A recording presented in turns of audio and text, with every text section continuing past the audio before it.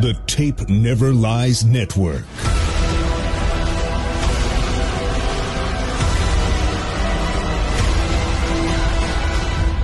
Starts now.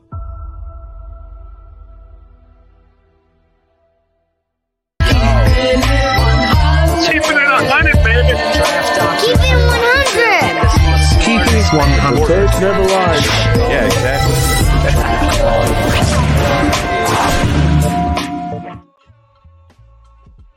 Oh, this is Claudio the Barber, and this is TTNL's Keeping It 100, the best Bears show on the planet. The Combine is underway. The Bears are checking out their prospects and seeing what they're going to do with the first overall pick.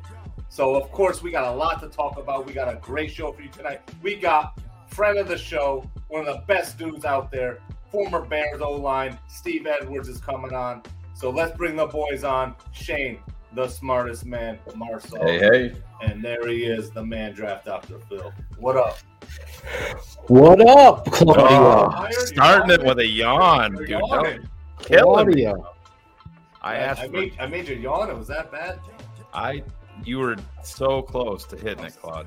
So close. I got Claude, to hesitate because when the screen comes on, I see myself.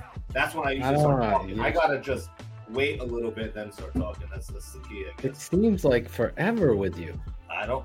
When I see my face, I start talking. But I guess I'm waiting. Sounds like Joniak is saying my name there in the beginning. You hear that?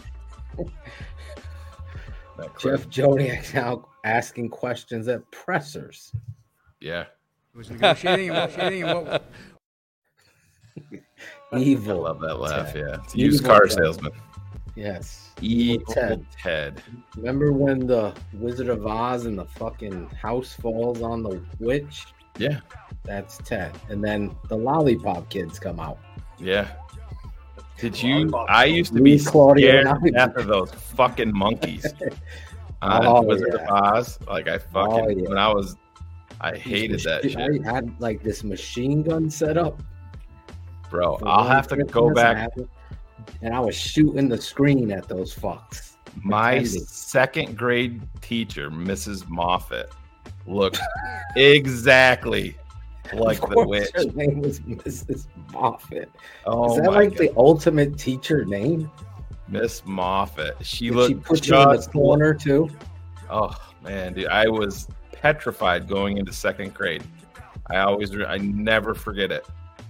Miss Moffat. She looked just like the witch. Yeah, it looked just like the witch from Wizard of Oz. Yeah, she'd ride a fucking bike to school and fuck me all up, man, seeing her on that bike. The basket on the front. Yeah, I'm like looking for the fucking monkeys in the closet in the classroom to pop out and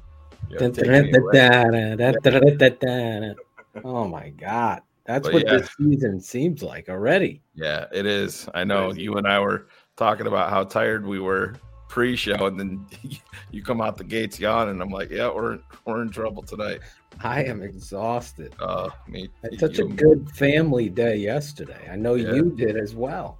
I did. I got to meet a TTNL OG fan, Claudio Abreu. This guy other right Claudio. Here. He's also a soccer fan. There he is. Yeah. Soccer sucks. Look right below that bubble. Do you see Matt Nagy sitting back there? I said to him, I'm like, Claudio, is that Matt Nagy sitting back there? It didn't. It's not a dead ringer, but from where I was sitting, it looked a little bit closer. But yeah, we Riley and I got to Toronto yesterday and called Claudio, and he came and met us at our hotel and took us around the city and talked about soccer for the first 20 minutes. So I had to. Shane, you had to put the kibosh on that. I'm like, Claudio, do you realize there's a show tomorrow night? And he's like, yeah. And I'm like, you don't think that you talking about soccer for 20 minutes? You don't think that I'm going to, destroy you with this live on the air? And he started laughing. I can't believe he didn't wear a TTNL hoodie or anything. He didn't. He had the Bears hoodie on. That's a disappointment. A typical soccer player. He had a nice sign made up for my son, welcoming him to Toronto, and gave Riley a Raptors hat. that I wouldn't let him wear to the Bulls game, but you know. Does Claudio understand? Like, if I'm going to Green Bay and you live in that city, don't buy me a fucking Packers hat. I'm a Bears fan. I gotta teach these Canadians. It's actually a pretty sweet hat. I gotta give them credit. It's their original logo from '95. It's actually a pretty dope hat. But yeah, I didn't even know their name was the Raptors. That's how much. Yeah, that's definitely. No, I kind of knew. But how was the arena? Yeah, it's nice. Yeah, I've been there before. Oh, but yeah, it's nice. It's Toronto. I haven't been to Toronto. I had no reason to go there, Claude. But I haven't been there in a long time. But it's a little more congested now than it was when I was there before. But it's kind of cool when you're approaching the. I know Phil doesn't remember, but when the Raptors won the NBA title a couple of years ago, they used to close off the one street right before the arena, and they'd call it Jurassic Park, and it's actually pretty dope setup. There's a ton of sports bars and restaurants on each side of the street leading right up to the stadium. But yeah, it's definitely a night my son and I will never forget. But I'll save that part of it for the shout outs. Yeah, because you're gonna get some trolling asshole. Talk Bears. Yeah. What the fuck? Come on, Jesus! First off, your son didn't even really have serious cancer, and now we got to hear about basketball. Jesus Christ, what's the world coming to? Bratcher's a professional bingo player at this point. Jeepers creepers. Oh my god! Oh, Bratcher couldn't fit us in his busy schedule. Bingo. I know. Last of Us. Yeah, I got some stuff after work. I got to meet some people and I got some things. Then let me do what I hired to do. Got a busy. Got some people and I got some couldn't things. Fit us in. Yeah. Bingo! Look I won $10. No, we're very economical, my family. Bingo. Speaking of bingo, bingo was his name out. Yeah. Jalen Carter. Yeah. Totally fucking up the whole. Yeah, but it depends on how you look at it now, right? Exactly. People are overreacting, I think, a little bit. With well, this.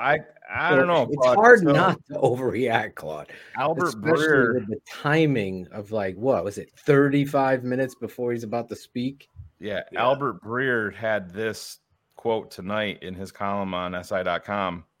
It sounds like NFL people did not know about this specific example, but it sounds like I'll just read it to you. It says, Carter might find himself in trouble leading up to the draft. That was hardly a shocker for NFL people.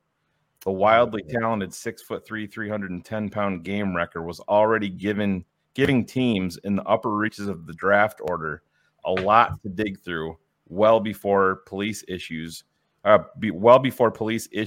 warrants for his arrest Wednesday morning. And obviously those warrants won't make things any easier on those picking up near the top. So it sounds like there's maybe a little bit more potentially. Like I said, I don't want to pile on the kid. We'll see. We'll see how it works out. But it's sad. Obviously, people died in the situation, but I don't think misdemeanors. He's getting charged with misdemeanors. But I don't think they're talking about when I think his quote can be taken 2 different ways. I don't think Breer's talking about he's making them look into more legal issues. There's issues. If you go on to the rest of the article, there's issues which show up on tape. If you're a TTNL patron, we showed you. There is an issue. They think that he loves football, but they think that he loves football game day. And everything leading up to that point, he has no interest in. And listen, we had a guy on our team that was like that in Eddie Goldman. Not the same player. Jalen Carter is more talented. But when you are up top drafting that guy, you cannot have motivational issues. Going to tell you shit in your hat and get the hell off the field. You don't. Those things rarely get better. And like I said, if you're a patron, we talked about all of that. And I mean, if you were at number one and not moving, to me, just because of that question, and like I've never had the ability to sit down with a kid. If you have any question about motivation and desire, you can't you can't take the kid there when you have a prospect like Will Anderson staring you in the face. Can't do it. No. And then you add this. Will Anderson, number one, is the best player in this draft. Spoiler alert for me. You know, I'll break down the rest, but he was the best player in last year's draft if he came out too. It doesn't change when offensive coordinators do everything in their power, no matter how many times anybody tries to tell me any different of Will Anderson. He's probably the best I've seen in a long, long time. And my father compared him to LT. I've compared him to Khalil Mack. I'm not comparing him to fucking Michael Haynes or whoever else you're going to throw out. This is the problem, Muck. If no one was harmed, people died. Two people died in this. You left the scene. Number one, just his football. Ryan Poles, you take him off the list. There's just no way you're trying to build this culture. And we are only reacting to the information that we have. And it could be completely off base. We'll see how it goes. Listen, the NFL, these guys have private investigators. They're going to find out, especially when you're up top. You have to turn over every single rock. But Phil, as a coach, if you have two guys that are wildly talented and there's a little seed of doubt about motivational issues with one guy, other guy trumps that every time. Yeah, get it. And you can't have any. I mean, there's so much. I have so many things I want to say, but there's so many biters of what it is we do here. It just infuriates me. So start quoting TTNL fans, you rabid fans. Start quoting Cars, Shane, Coach O, myself, because there's so many people stealing what it is we say, and now it's there. And it's hilarious to me. But I'll say this.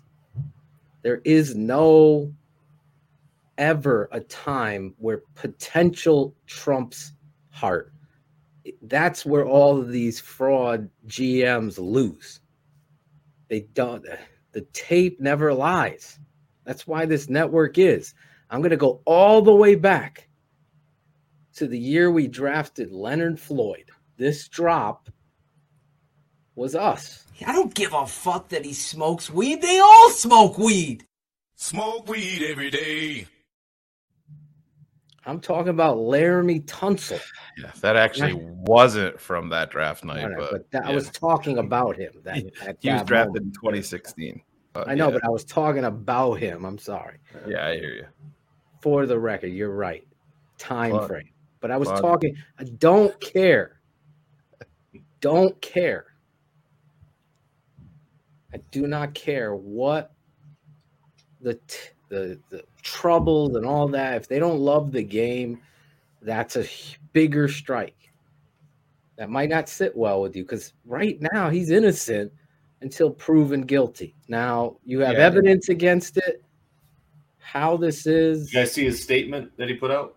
Yeah. Right. Yeah. Okay. Yeah. Just I like posted it for the patrons today. Okay. Yeah, as soon as I it got came it out. here if you want me to read it, but the NFL always tap dances on the court of law. It kind of picks and chooses how they're going to punish certain people. Well, and how many times. Let me ask you guys this. I mean, where do you think he drops to now? So this is I think more will have to come out. But like I said, when I heard this come out, I mean, I think Detroit would be a team that would be involved just because talent alone and need to add a guy that they're not expecting. And they're picking. Where are they picking? 6 6 and 18. So he's not going to drop. So he's not drop. You don't think he's going to drop? I don't think he would. You know, if more info comes out and this gets worse for him, I could see a team like Philly at 10 that really, you know, kind of backed into the top 10 by the crazy deal with the Saints last year. Now, is it a question of maturity versus integrity? That's where the line is, because here they are racing down the strip.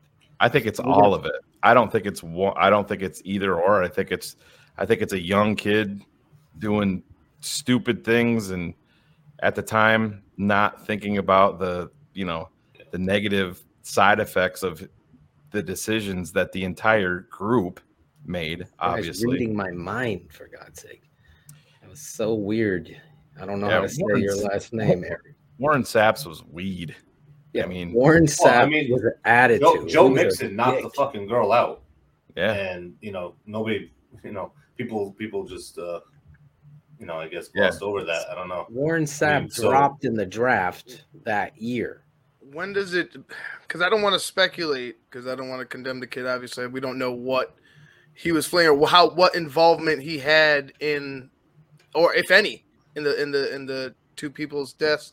But if, let's say they were racing, right? He's getting cited for racing. Say he was in that other car racing them. You know what I mean? Yeah. Then you're involved. Now you're a part of that whole. Well, I think that's what it is. They were racing, and the other car crashed. Objection. Right, so if it comes out that he was in that car, if he comes out that he was in that car, then he's fucked. Yeah, and then he left on top of that. So it all depends on what really went down. Lance Briggs crashed his car, left the scene, got away with it. Right? Drunk drive. He didn't want to take a breath test. He got out of it. Yeah. They never. Again, these things. I don't know. As a character, let me just put it to the tape. I've always maintained this, and if you're a patron, you know that we spent fucking almost 2 hours talking about Jalen Carter. There's no questioning the talent, but when you have to question the desire, and there's whispers and rumors in regards to him just wanting to play games, doesn't want to practice hard. Jack will put this out there. I didn't see this part. The woman driving the other car was exactly. I guess I didn't see that one. I mean, but they were, from what I read, they were going in the other lane, the opposite direction. Yeah. I mean, they were definitely reckless driving. So, but listen, it happened. Obviously, maybe he lied to them because he was freaking out, obviously, and didn't know what to do or whatever. But but here you go. Paint him as like this dude. Let me finish this. Yeah, the tape is a question based on his effort, right? Then you add this. You're Ryan Poles. I'm sorry. Yeah. If you draft this guy, you're taking the biggest risk of your, and you can't do it. Well, and this is the thing, Phil, and off the board. You'll probably disagree with this. I honestly I felt from Jump Street, if the Bears couldn't find the right deal, yes, they would have been focused. If everything was equal, no issues, I don't think the Bears really. I think the Bears have always been in sell mode. I think they're going down, and I think they're in asset accumulation mode. I watched every interview, and I got to give David Kaplan and Jonathan Hood the award-winning tip of the cat, because they did the best with Ryan Poles. Right now, Eberflus to me is like a non-factor in this. It's like, yes, I know he's working hand for hand, but Ryan Poles, his name is on this shit. Let's just be honest. Oh yeah, your head coach is this time of year in media. Anything. Yeah, they're a pawn. Exactly. You can hear the one Cap asked, or not Cap, forget who it was. Somebody asked, it might have been on Pro Football Talk. They asked Ryan Poles a question. You could see his initial reaction to the question, Ryan Poles. He wasn't comfortable answering it, and he looked down, and Eberflus fucking jumped right in and just started talking. And I'm like, that's, to me, I know it's a bad word. Yeah, it's the, I watched that interview. The yin and the yang part of it. It's like, oh, I'm I know he's not comfortable with this part of it, so I'm going to come in and give him some coach speak and right. I think divert. Eberflus is a part of this. I think he's going 100%. You know what I'm saying? I want to be clear here because there's so many things in my head because of this Jalen Carter situation. But Ryan Pohl, I think just listening to these interviews that they've gotten with him, because they're doing the round tables. They go to everybody that's at the combine. I just thought Cap did a really good job making him comfortable and getting some good meat off this bone. And it felt like in the interview that he was telling you exactly what you're saying, Shane. Yeah. That they're moving along with Justin Fields. Yes, they keep going back, both of them going back. We got to do our due diligence. And if you are a fan of TTNL, you know we said that way back when. It's like you can't not do it. You see fans hear something said, or they see like if you're on Twitter and the wide receivers start running their 40s and you see a guy pop off a 4.32, all of a sudden the mock drafts, everything on Twitter from Bears fans are like, got to draft that dude. You know, are we even going to be able to draft him in the second round? And this is a guy that's been on nobody's radar. Some fans are fickle when it comes to that. But my point is the draft, and we've said this over and over and over again. It's like it's a poker game. You hear Ryan Poles out there talk about Justin Fields and give him a little bit of praise, and we'd have to be blown away. And then what do you hear? Nick Caserio comes out and says, "Oh, you know, everybody's saying we got to take a quarterback, but we'll see. You know, we see the model. You know, where San Francisco did it, building the team. So then they're putting that out there, and then fucking Ballard comes out there, guns blazing. And hey, well, everybody's saying we got to trade up number one. I don't feel that way. I don't feel that way. I don't think we probably need to do that. We can get a quarterback at 4. Well, no shit, Chris. Yes, you can definitely draft a quarterback at number 4. It's very likely not going to be the guy that you want. Let's be honest. So it's all of these guys going again. It's them up in the ante. Houston spoke. We're not going to move. Indy, we're not going to move. Chicago's like, hey, we're fucking sitting. We can do whatever the fuck we want. Ian Rappaport comes out today and he goes, Chicago is sitting there and with every single team within the top 10 wants to move to 1. It's this is what I'm saying. I hate this. Like, I don't care how you rank the quarterbacks, because we could do a little exercise right now. Each one of you is a GM in the chat or watching on YouTube. Give me your best quarterback in this draft. I'm guaranteed that it's going to be split all over the place. And that's how the NFL is.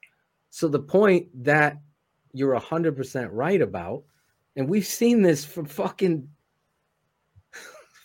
the beginning of the draft time. I can tell you sitting here, I've watched the draft before anybody in this chat, maybe staying home from school in 3rd grade. My mom watching the draft. There's no fucking rhyme or reason for it. There isn't. There's things are going to happen that are going to shock everyone. Oh my God. Who would have thought? Well, Phil, that's the thing. We've heard it, and it's people are starting to say it more and more. And Daniel Jeremiah did a media call with media members from, you know, all of the teams involved in the NFL draft, and he said it more than once in there. And listen, I know Phil's not going to agree with this, and I don't agree with it myself, but he's said it multiple times. Guys, I'm telling you, teams in the NFL have Tyree Wilson and Will Anderson graded much, much closer than you think. And there is a lot of teams in the NFL that have him higher because, listen, it's based on tape first and foremost, but then there's projection involved. with some teams. NFL is full of these stupid guys. Oh that no, just I put get it, Phil, traits but and we ceilings. see That's Trayvon all Walker. it is. Well, Trayvon Walker. Exactly. Daniel Jeremiah. Hutchinson or Walker? You and I had Hutchinson. Yeah, absolutely. I would have all day long. But my point is, last year on the same exact media call, Daniel Jeremiah said, guys, you better get used to the name Trayvon Walker. I'm just telling you right now, get used to the name. He's very locked in. He's not putting shit out there for clicks like Jason LaCanfora on with Adam Rank and doing that nonsense. Yeah, I didn't get to see, so you have to didn't surmise that. Because I love Adam, but Jason LaCanfora came across as a complete fucking buffoon, even worse than everybody already, expects from him. Watch that. Here, I just look at the tape. There's not a comparison in talent. No. The ceiling, the projection of Wilson is they're banking. If he hits on his physical traits, then you have something. It's 100% projection. Eberflus, they've come out and said that DeForest Buckner is the favorite player that Matt Eberflus has ever coached. Phil, we talked about it on All Access with our patrons. Mm-hmm. They very well could look at Tyree Wilson as that in time. And if they're playing I would never put him inside right now. No, you can't. You can't. I understand that, but they're not drafting just for 2023. Is my point. If they project him with that, if Wilson and Anderson are there, and you go with Wilson, you're just not watching it goes against it. I'm just telling you. What's going to happen? We can watch tape. I mean, every offensive coordinator in the SEC is game planning to block Wilson to stop him from wrecking. They ain't planning on Texas Tech's fucking. So we played this game before, Phil, but now I'll change the names up. So the Bears and the Colts make a deal for number 1. Yep. And the Colts go up to number 1 and they draft their quarterback. At number 2, Houston bangs in. They take Will Anderson. At number 3, Arizona takes Tyree Wilson. At number 3. So you are working the phones with trying to get Carolina, right? But you're working the phones with Carolina to try to get them to come up, with Vegas to come up for a quarterback, even Seattle to flip back if they want to, they want their choice of what's left over at quarterback. But let's just say you can't consummate a deal. So where are you going at 4? I would have to sit and think with about Anderson this. and. No, but I'm just saying that these are things. There's no doubt that will. I can bet 100% that won't happen. That's the only thing I know. Wouldn't ever say that in the NFL draft. I think the only way that you're going to be guaranteed Will Anderson if you're looking at him. I don't think that the Bears are looking at him. 1 and 2 are quarterback, no matter what. I'm telling you. They're drafting 2 and 12, man, and they have 2 first-rounders next year. They can easily move from 12 up if they need 1 to. 1 and 2 are quarterbacks. Yeah, I guarantee. We'll see, but you can't dismiss. That's the only thing I know I'm right about. Anything else, after that, he got a Arizona. I have no idea. He got a 6-year deal in Houston. Actually, I shouldn't say that because someone will call me on it. Because if the Bears say stay at 1, they ain't taking a quarterback, are they? They ain't. Daniel Jeremiah did say, "Listen, I have a higher grade on Bryce Young than I do on Justin Fields coming out." I said the same thing, and people get upset. Now finish it. But here's the dilemma that the Bears are in. The Bears are in commitment relationship. You have never gotten a proper structure around Justin Fields. Now, you can point the finger wherever you want, the offensive line, the receivers, or whatever. So now you got to find that out. They, meaning Eberflus, Getsy, Poles, players on the team, know what Justin is. Every time I've heard Poles, I think this needs to be said, talk about, yeah, he's made big plays with his feet, but he always stresses this. But, he knows this. He says that he's got to get better as a passer. Now, last time I checked in the NFL, you got to fucking throw the ball. How much you believe in this kid is going to be the difference here in the Daniel draft. Jeremiah also said that if he was drafting for Chicago, he doesn't think that Bryce Young is a fit. Yeah, he did say that. Yeah. I don't. Why? What's your fit? What? He's got to be. Oh, I think he's talking about 220 pounds to take the beating because the Bears suck. He's a California kid. He went down to Alabama and played in beautiful weather, not in any. I think they said the lowest. I fucking hate that shit. I don't care. But Phil, you don't think that having a guy that's 5'10", 185 pounds is different than having a dude that's 6'3", 230? I do. 100%. But matters. I do also know I've not scouted a more composed quarterback in the last 15 years. Again, I go back to Jake Plummer was a guy I felt like had this almost namaste in the pocket where he's just composed, athletic. It's not like this kid can't run and move. So, again, it's something they have to, I'm glad I'm not. Even Stroud is a really great prospect. You talked about Josh McCown. If Josh McCown is calling Stroud the next Joe Burrow. If I was on the clock and Bryce Young and CJ Stroud were both there and I needed a quarterback, I would take CJ Stroud over Bryce Young. There you go. You got it from Shane early. I would. I'm just not. I wasn't a huge. I know Tua has had his great games and strung together some. I've just never been. You have to have projection involved in this. I've never been a believer, and I said it on these airwaves multiple times. Tua was dinged up in high school. Tua was dinged up at Alabama, and Tua is dinged up in the NFL. Bryce was dinged up in high school. He was dinged up at Alabama, and he's going to be dinged up in the NFL with a tiny frame like that.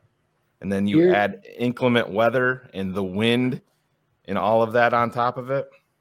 Here's the issue I have with Bryce Young, too, on top of I don't like, because I'm a big I would take Bryce Young over CJ Stroud. Yep. However, Bryce Young not throwing and working out at the combine to me is foolishness. And it is stupidity. But you know why he didn't. Yes. If he's put on this weight and doesn't want to work out, listen. There's two avenues that I want to discuss. Let me finish this point. Bryce Young, your agent is telling you wrong.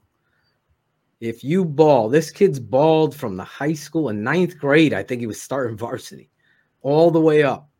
Any kind. I mean, this was the number one fucking quarterback prospect in the country at 5'10", 5'9". I don't give a fuck what he weighs, right? Whatever he is, he's better than any of the quarterbacks you've ever seen, right, in your high school times. Bryce Young has done it over and over and over and over again. He's won the Heisman. He's won a national championship. He's done these things. You can go out there, throw the fucking ball to Claudio Abreu, for fuck's sake. Go out there and throw the ball and do what you do. Don't ever go to the combine and not do your best. It's like being the best skater in the world. Go out there and fucking skate. You're the best fucking singer. Go sing. The Don't weight fucking should do be it. a non-factor for him. You should have enough confidence Yes. in your ability. Like you said, cares? I don't give a fuck. If you have a problem with my frame and with my height, then don't fucking Don't draft take me. me. I'm going to show you. He's we not totally working agree, out right? because he's going to be loaded up on time to be weighed in. He's going to be loaded up on water. It's going to be nothing but water weight. That's dumb. And then he's not going to go out there and work out dumb. at a weight that Everybody he's not knows what you're saying. Exactly. Everybody, what are you fooling? Word on the street is when they get to Tuscaloosa for the pro day, He won't weigh in. He will refuse to weigh in. It's just dumb. And he will work out because he's going to be playing.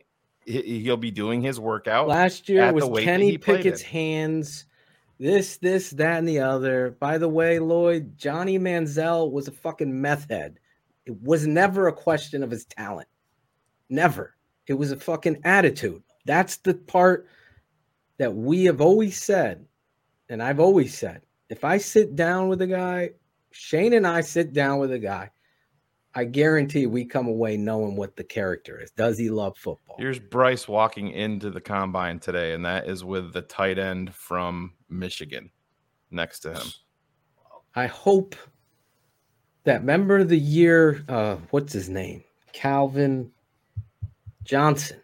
He wasn't going to run the 40, and then he somehow got talked into it. He's not working out, Phil. There's no fucking way. Just fucking work out. He's not working out, man. Jesus. He's not. He's going to come. That's a big blemish. He's going to weigh in at 190. Lance Zierlein's prediction was. Do they weigh in tonight? I'm not 100% positive. Lance Zierlein, I think he said he was going to weigh in at 201 pounds was his prediction. Dane Brugler said he thought he was going to weigh in at 194, I believe. But then they've also heard the other portion of it that he'll refuse to be weighed in at his pro day, but then he will work out. But that just shows you that it's already in his head up here. And that's a fucking problem. Not even in his head. He's got the wrong people. Who's his agent? Can we get that, Ivan? Bryce Young's agent. Is it fucking Drew Rosenhaus? Like, just go out there and ball. Just throw the fucking rock around. Rosenhaus doesn't usually get the quarterbacks, but throw the rock around. Get that shit. And just show your arm, your anticipation skill, everything on tape. Yes, the tape is the number. You heard Eberflus. Everybody saying, listen, we got to watch. The tape is the number one in the resume, of course. But this minutia of shit, you aren't changing what God made you. He signed with CAA. Is that? Yeah, that's big boy. Yeah, who agent. Is that? Is that? It's a whole Jay-Z's conglomerate. No. Okay, whatever. They're giving him the wrong. I don't agree with that. I would have loved to see him go out there and start throwing the pill around and make people look like, okay, this kid's the real deal. But that's a blemish on him. That also fucking hurts us. Because I'm not the only football guy that's going to be saying that shit. I don't care about his height. I saw SEC. Guess what? It ain't the XFL or the USFL that's the minor league for the NFL. It's the fucking SEC. And that's always how it's been. So he can hold up there and throw the football against those DBs and defensive linemen. Yeah, he's not 165, but he's startlingly. We'll see tomorrow. Or whenever it is. He looks like a kicker. Listen, Doug Flutie looked like a kicker. What did he do? It's not how you look. That's why I think it's dumb that CAA is telling them don't throw. Go throw. Don't run the 40. Don't do the broad jump. You don't need none of that shit. Just go out there and throw. But even that, maybe this is his decision, Phil. Yeah. We don't know. Well, we don't know that either, but it's definitely an issue. I mean, He's a very good quarterback, but I don't know how you can overlook the frame. I mean, he is a complete outlier in terms of NFL quarterbacks. Yeah, it is. Houston in a controlled environment, I get it. Indy in a controlled environment, I get it. Where you're playing your home games, I agree with Jeremiah. You put him in inclement weather for his home games all the time, I think it affects him. I'm on the other end. I don't really worry about it. If fucking Rex Grossman could hold up in the fucking Bears, this kid is 3 times the player. Oh yeah, he's a better quarterback, but we're talking frame. I mean, what was Rex? Sexy Rexy had a few fucking modern pizzas with fucking Claudio.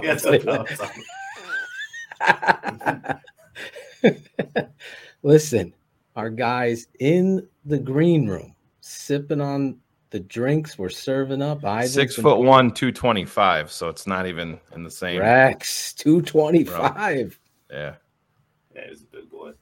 Are you getting Rex on the show, Claudio? I'm trying, Jesus. man. I'm trying. Between He's you not and answering Jack, my DMs. maybe Big Steve could get him. Former teammate. Yeah. Let's bring him out right now the way we do. We had to update his intro as he's yelling at his kids and the gardener that's probably taking over in the winter time. Let's bring him out. Big Steve Edwards, former Chicago Bear. We're going to talk offensive line and Bears with Big Steve. At this point, this guy doesn't even need an introduction with TTNL because he's family. But you know how we do it here, and he's gonna get one anyway. Who better to have on than someone who lived it, who breathed it, who loved it? 100 Crew.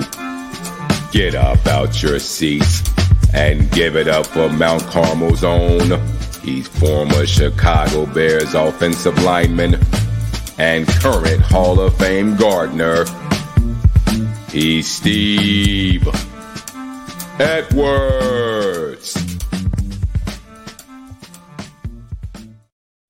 There he is. Steve didn't think I was scrolling through his Facebook for 20 minutes looking for those vegetable pics. Oh man, you guys are crazy with that one, man. Y'all really took the cake with that one, man. Oh man, that was awesome.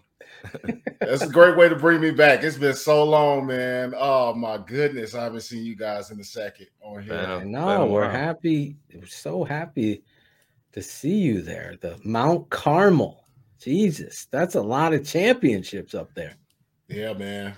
They keep on stacking them up, man. Even when the great Frank Lenny was, he wasn't just, he didn't step down, but when he was, now that's Jason McKee, right? He's coaching. He's in Carmel Munderline. Oh, yeah. Carmel. He's in Carmel Munderline, who, I get all the Carmel mixed up. Yeah.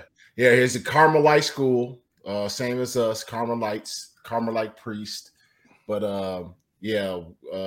it's Jordan Lynch, if you remember, former Bear, former Chicago Bear for a cup of coffee. Jeez, for Jordan a cup of coffee. Lynch. Yeah, the Hart Foundation jumping in. Yeah, so he's taking over, and I think out of his 4, he had a pandemic year, which didn't count.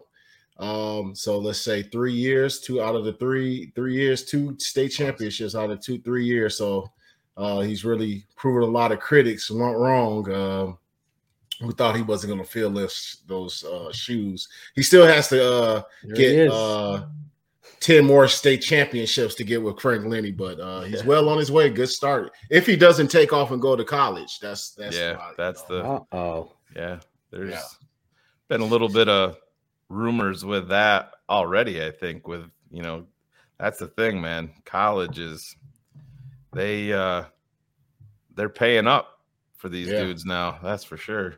Yeah. Steve, right before you came on, Phil and I were talking about, and listen, you've lived this life, and NFL draft coming up and Bryce Young, and if you have him as like QB1, but how do you feel when a guy that's probably going to play at 5'10", 185 to 190 as a quarterback in the NFL?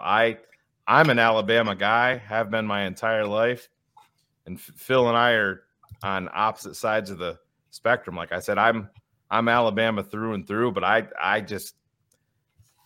can't do it myself, even based on the talent. It's just that frame. It's not even the height so much, it's the frame. He doesn't have a lot that he can even move from that 190 to 195, even up from there, because he's so, even the way he's built, he's rail thin. He's very slight. But how do you feel about that as an offensive lineman? Would you feel super comfortable with that behind you? Yeah, you'll be cautious of it. I mean, once you're out there, you just, you're doing your thing. But we're very, we'll be very weary. And I think, coming from our O-line room, that would be something that we would probably say, Olin would be like, hey, man, we got to keep our guy upright. We just know he's a smaller guy. He can't take that many hits. So it's an onus for us as an O-line to protect him even more. I think we would say, but like we always try to protect our quarterbacks. They're the centerpiece to everything that we do. We got to keep them upright. So yeah, that's the scary thing. I'm Alabama. I'm a fan of Alabama, their style of play. So I never thought when he first came in as a freshman that he would be a top 5 pick. And then as time is gone and in 3 years, that he was there and how you saw quarterbacks, it didn't matter about your size. You look at your boy Murray over there and Kyler Murray over there. So when they drafted him, you like, okay, they really don't care what's your stature. But you look at Kyler Murray, even though he's so short, he's thick. Yeah. He's thick, so. But it's just really, I don't think it's a thing about the height anymore. That's obviously it's the frame, and he's really small. But I mean, you can't deny the kid's mobility, his wits, his arm talent. So the anticipation throws are off the charts. But accuracy is off the charts. This is him walking into the combine today, Steve. That's Bryce right there. How and tall is the guy next to him? I mean, he must be 6'6". 6'5", I believe. That's that Shoemaker, the tight end from Michigan, from Connecticut. So, Steve, the word is that he will weigh in only at the combine. So you and me both know how that goes. He's gonna go in with about 20 gallons of water in his system and weigh, and then he's not gonna work out. But then they're saying he's gonna work out at his pro day, but at his pro day he will refuse to be weighed. Oh, yeah. So waterlog, he has the privilege because he is considered. So this is how it goes, having the honor, privilege to be invited to combine, which was a stressful situation I mean, I'll tell you, talking about stress-filled event. But as a top guy like him, having the choice to be like, hey, I'm not going to work out. I'm just going to waterlog. I'm going to come in at this weight, and I don't have to be worried about being sluggish. So it's a smart move by him. But, I mean, I think the thing is, some of the things I was looking at, you get in the film room with this guy, the interview room, he's going to blow everybody away. Yep. I thought maybe he would throw just to try to prove people wrong, but he should, Steve. I think that's the wrong. I think you're right, Steve. I was hoping he'd throw. I don't give a fuck about the 40. I get the way thing, probably. This is a minute, but they're not dumb. No, so they're not dumb at all. So what are you doing anyway? It's like a game. Like just go out there, fucking throw the ball, make the throws, and quiet people. That's the epicenter of the dunk contest. The underdog kid comes in, fucking throwing down. You shut people up by your actions. That's what you got to do, right? Does that piss you off as an offensive lineman? You're like, this motherfucker's got to drink water to bring his weight up, and I'm a fucking old lineman over here. Yeah. I haven't eaten in 4 days before the combine. Yeah, man. Drinking water to get his weight down. I was like getting ready for one of the UFC fights or boxing. But I was trying to like cut weight but at the same time not drain myself where I can't compete in every single facet of things they want you to do. It's pretty much impossible to do all that, like to go lift weights and get the blood test and so the fact that he has control. Here I am, I was a mid rounder to obviously being undrafted, I was in that position, so I had to give it everything. I couldn't miss a thing. I literally, before the bench press, they had called me back to the hospital to get more blood work. I'm like, y'all poked me or what happened?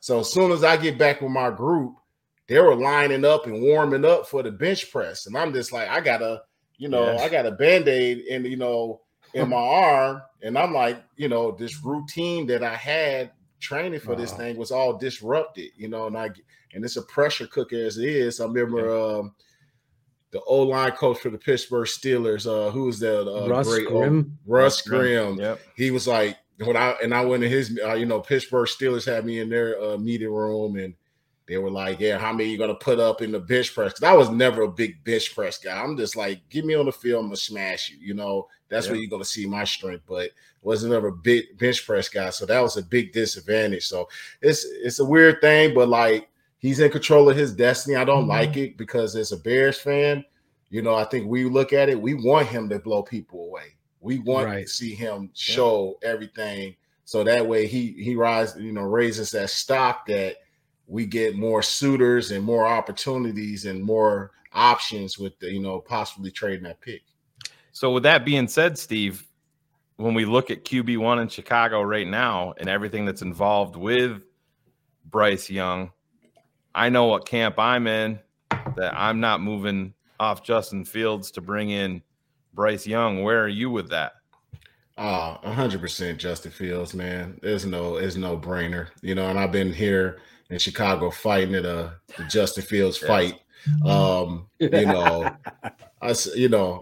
be real, man. You met the young man too. Yeah. Look what he did. He ran, like, you got to look back at his college career. Did he run that much? No, he didn't. He threw that ball around, and he threw it at a high percentage. And, he had to run because we had a grade F receiver core with an old line that this was decimated, that what we had high hopes for in the beginning of this, this was not what we expected. It was what it was. And that this diminished at the end. And this dude made everything exciting with a losing team, a number one pick team. He made our team exciting. So all he did, we get that O-line upgraded, we get him some more weapons over the next 2 years, the sky's the limit. And everybody said, well, at Ohio State, he had receivers and O-line. That's the point. We want O-linemen and we want receivers here. Like, so point being, you look at that model, the Eagles. That's hard to compare because their front office is great. Howie Roseman was there when I was there. They just do great moves, great front office. But O-line, they went and got Jalen Hurts the weapons he needed. And look at him. This great model of those two players are very comparable. So, just look at if we can get that, go in there, just give them some weapons. We're not talking about, hey, make this trade. I don't know if we're in a position to do all that. But like, let's just improve this roster, man. And the kid will show you he's gonna improve every time, every year. You look at this offensive line, obviously injuries or not, your thoughts on the performance of the offensive line last year. A lot of these PFF types ranking them a certain way, using kind of the run as a fucking chalice to their success, where I feel as though Justin kind of covered all these warts with this offensive line. What do you think of the offensive line, and how high of a priority in this draft do you want to place it? We saw it. We had, like I said, we had great hopes. We ran the ball pretty good in the beginning. We did some things. Obviously, as the season went, injuries. some of the guys they try to, put in certain positions weren't as good as they, first, I mean, it was just a mess. Let's just get down to it. Our center never played center. You had Mustafa at center all season. Whitehair hurt. Braxton Jones, young athletic guy, but can't anchor against the bull rush. Get him out of suites. He can do some things. Like, it was just like, and then as the season went, it got worse and worse. You weren't getting younger guys opportunities just to see, so I didn't like the performance, and I didn't like the approaches to getting younger guys to see what you had down the stretch. And like you said, Justin Fields, I mean, every time, I think Braxton Jones is going to be a starter. I don't know if I want him as the left, on Justin's blind spot. As you can see, Justin always had to spin out. He felt the pressure and he spent off, you know what I mean? So, that's going to be something he's going to be self-conscious about. So we need somebody to be able to anchor that. So I think it's a priority, free agency. It's so crazy this offseason, man. What do they do? Where they need to do it? I was like, I can't, if I wish I had the answers, but it's going to be interesting to see what polls do. I think you got to address the O-line. You got to get free agents. You got to have you got to put some priority on high picks. Hopefully we can trade back and, acquire some, another second or another first or third where we can spend on that O-line, because you can't do nothing. I mean, you can't do anything without getting that O-line thing fixed. And it's a top priority. It's top priority. I mean, it goes O-line, D-line, receivers. We got a guy in the offensive line that you and I know we're very high on. At tackle, they moved him to guard. He showed his power, athleticism, and ability. But I'm of the camp that he should be playing outside at tackle and not inside at guard. And I feel like this is an indictment on the coach, the offensive line coach. Now, what are your thoughts on Tevin Jenkins moving inside? Is it too early for them to do that? Should he play outside? I mean, there's no way people are bull rushing his ass out there. So talk about that. I think it's too early. I mean, they plugged him in where they needed to. I don't know what was going on with the personality, thing that was going on. There was something personality wise. Who knows? But I think it's way too early just to kick him in and say that's it. Like, we know he can do it after seeing it. But we also know that he played his whole collegiate career at tackle, left tackle, and then he showed he can do it at right tackle. And it's just about him being healthy to do it. So I think it's like you have an option there, and you just like, oh, we're gonna kick him inside instead of like, hey, he might just be the answer there, the big body. And I look at Orlando Brown, and I'm a big critic of Orlando Brown. Talk about it. Going to be a free agent. Yeah, but he stepped up at times, man. I mean, he's been vulnerable, but in that Super Bowl against the number one pass rush, I have to give him his credit. That O-line stood up, and he stood up. And I mean, he'll be a big upgrade to anybody on our O-line. So, and that's what Tevin Jenkins reminds me of, like a big body space eater. Maybe not the quickest feet, but it's just going to get in your way. It's going to get hands on you, and it's over. So, why not kick him back out there? I don't know. I don't know what their plans are. So what do you guys think about this new guy coming from Tennessee who's supposed to assist? I think that so glad you asked. I'm sorry, Shane. I want you to speak too. I think Chris Morgan is a shoe salesman. I swear to God. My father said it, fire him tomorrow. We could teach these. I mean, my dad. We're looking at techniques, fundamentals that are just wrong foot, wrong step. Yeah.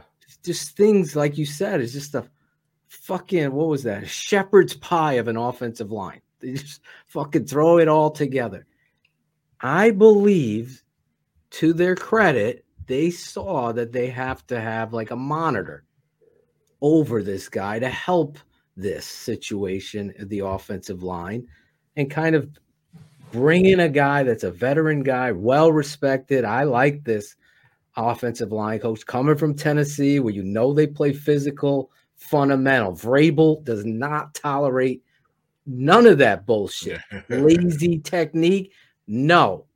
So I believe that this was a way, and now they're in the public saying, Chris Morgan, what a great coach he is. I'm just laughing like, okay, you're buttering him up because they're bringing in I just lost his name. Nate, what's his name? From the Titans, the coach from the Titans. What's his name, Shane? Oh, yeah, my bad.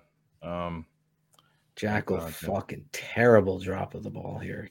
He's talking more about soccer in the chat than giving us the coach of the Titans. He fucking might as well play bingo with Brad. Luke Steckel. Steckel. Thank you, Steckel. Coach Steckel. Well-respected tight end and offensive line teaching prowess. So I'm excited about that because I think there'll be checks and balances. I think that's a kiss, like on top of Bill and I think that's we're going to pretty up a pig and praise Chris Morgan, who's been fired, 5 times? Listen, I don't know the guy. I just look at the tape and I don't see it. Now, you could say it's about talent, but you and I know, just looking at your tape today, cutting clips, you're playing out there with fucking, what was the big man from Wisconsin? Aaron Gibson. Aaron Big. Gibson. That's not even the proper word for them, dude. He made Big Steve look small. Like the biggest dude I've ever seen in my life. That dude is. I never thought it would be today. But then, me and him actually real quick, me and him went to WWE and we saw the Big Show, and the Big Show made us all look small. Come on. Was like, yeah, Big Show is like legit. Like, that's how big he is. He made Aaron Gibson look like it's levels Gibson to this thing, man. I was like, whoa. I remember me and my father met Aaron Gibson at Yale in New Haven at the Walter camp, and he was on the stairs. They have this big, like, mosaic stairway with pillars. Here's big Aaron Gibson in a suit and tie. That was my father goes, this is the biggest human being. Aaron he bought that shit at Lane Bryant, right? That's where he bought that shit. No, my father's like, he got them off the fucking the blinds on the fucking wall over here. It's so big, that suit. Oh man, Aaron Gibson. I think he was the heaviest player ever in the NFL. Is that it? 400 and something. They didn't even give his correct weight with Dick. He was coming in. He was coming in at $4 bills when we was weighing in and stuff. They just let it be. But he was like, the dude had like a 6-pack, like in his stomach. Like it was like an imagery. Like, I'm not saying it was just like, but he like all he had to do was suck his stomach in a little bit. And you see the 6-pack frame, and I'll just be like, remember the big thing was he could do the splits. So that was like so athletic. Wisconsin. And he just was this steal. They had to order him a special helmet too, right? Yeah. Oh yeah, it was. Tony Medlin was calling Hawaii. Yeah, it was like a UFO helmet, little bubble, like the man on the moon type of helmet. I thought my helmet was big. There he is. Look at him. Yeah, doing a Von Dam split.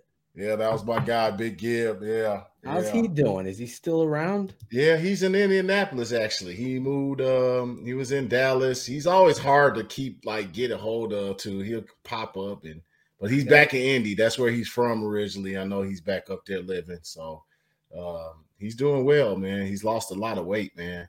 He's still a huge man, but very slender now. Oh, really? Yeah, very slender guy. More slender than me. I'm like, damn, dude. Like, on the keto diet? What is he doing? I don't know, man. He told me something. He's always got some weird stuff going on. So he's probably told me something, man. There he is. Yeah, that's him. There he is. He got a cane because I hate to put his business out. He has a cane because he lost a toe because he got bit by a brown lacrosse spider. I'm saying it wrong. Recluse, yeah. Recluse. He got bit by one. Joke. Yeah. And down in Texas when he was living in Texas, he said it was in his shoe, and he he felt something in his foot, and he just ignored it, and then next day, you know, and then he showed me he sent me the pictures. I was like, what the hell? Yeah. He's like, yeah. So he had to get his toe chopped off. Also, was bit by a spider right here. That spider saw that big toe, and he's like, "I'm eating for 2 fucking weeks down here, bro." Yeah, he waved that thing up. I was like, yeah. I was up here in Illinois checking my shoes after that. Yeah, right. Like, I don't think 30 below, and you're here, still looking at your shoe. Fuck. Yeah, like, you know, but no, he's doing well. But yeah, I mean, that's the epitome of, you know, we were just a physical group, but we didn't have, you know, I wish we had a quarterback. You know what I mean? Yeah. I wish we had a guy. We used to get the bad rap, like, you guys suck. I was like, well, you got a quarterback that's patting the ball in the back and they don't know how to make any decisions. And we had pretty good receivers, Booker, and, you know, we had guys, and, you know, we could run the ball into anything. So it was just like, so the fact that, you know, I think we, you know, and I think about how, hey, Justin Fields trade. I'm like, man, you got a guy. Just build around them. Like, we never been in this position. I think we're in a position where even if Poles thought about doing that stuff, I don't know how much the president has to say. So obviously he's in the cut, but if they had some kind of thought of doing that, I think that president would be like, hey guys, you know, y'all want to think about this, you know, having been, you know, president of the Big Ten. But I think Poles and them are smart enough. I think that we got a guy, he's physical. He's got the work ethic.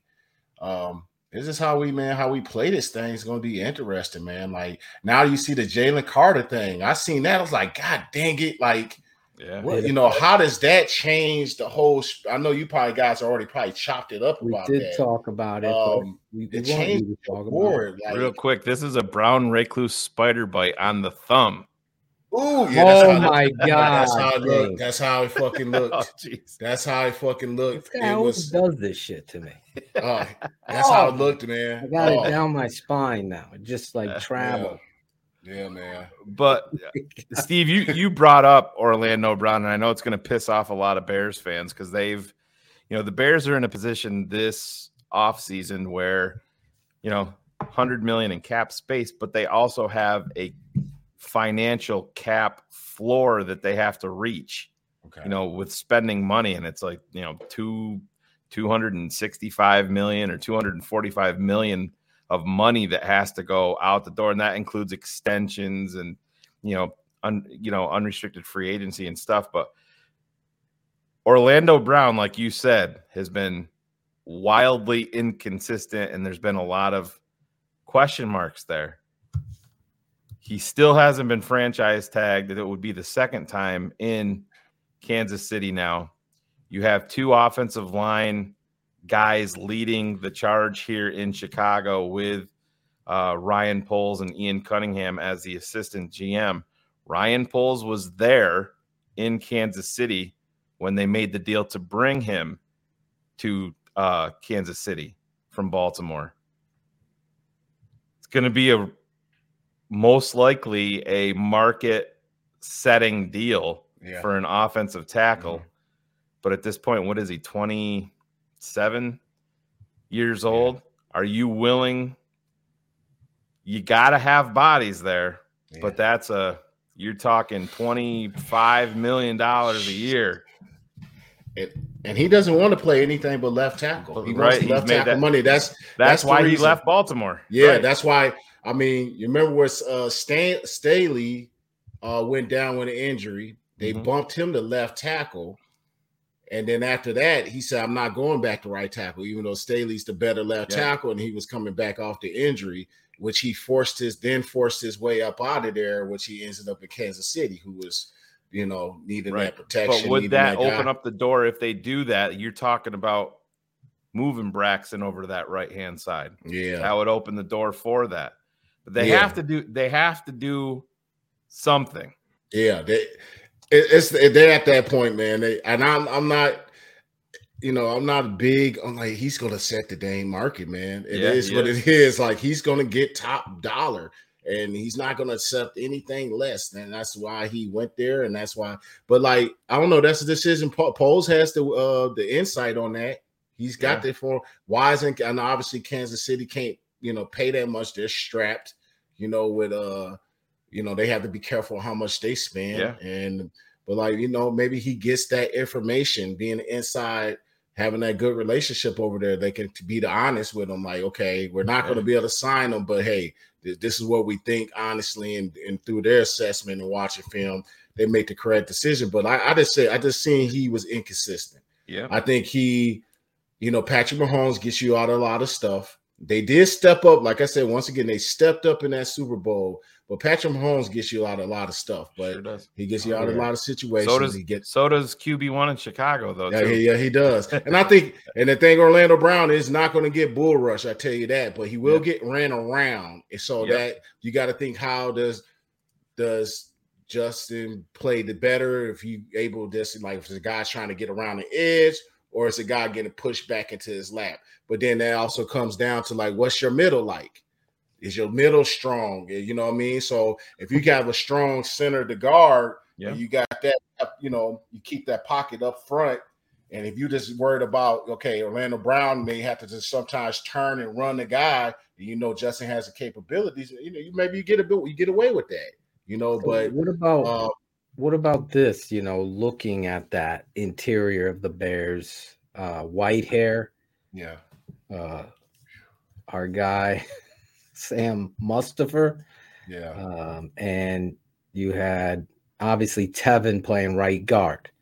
You look at that interior of the Bears, if they truly believe that, and there is a lot of things to like about Braxton Jones, but I felt like it was the wrong thing to do. It should have been Tevin over there at left, Braxton learning and then getting in at right and getting stronger if he's getting in at right. You got Riley Reef there, and you had a year.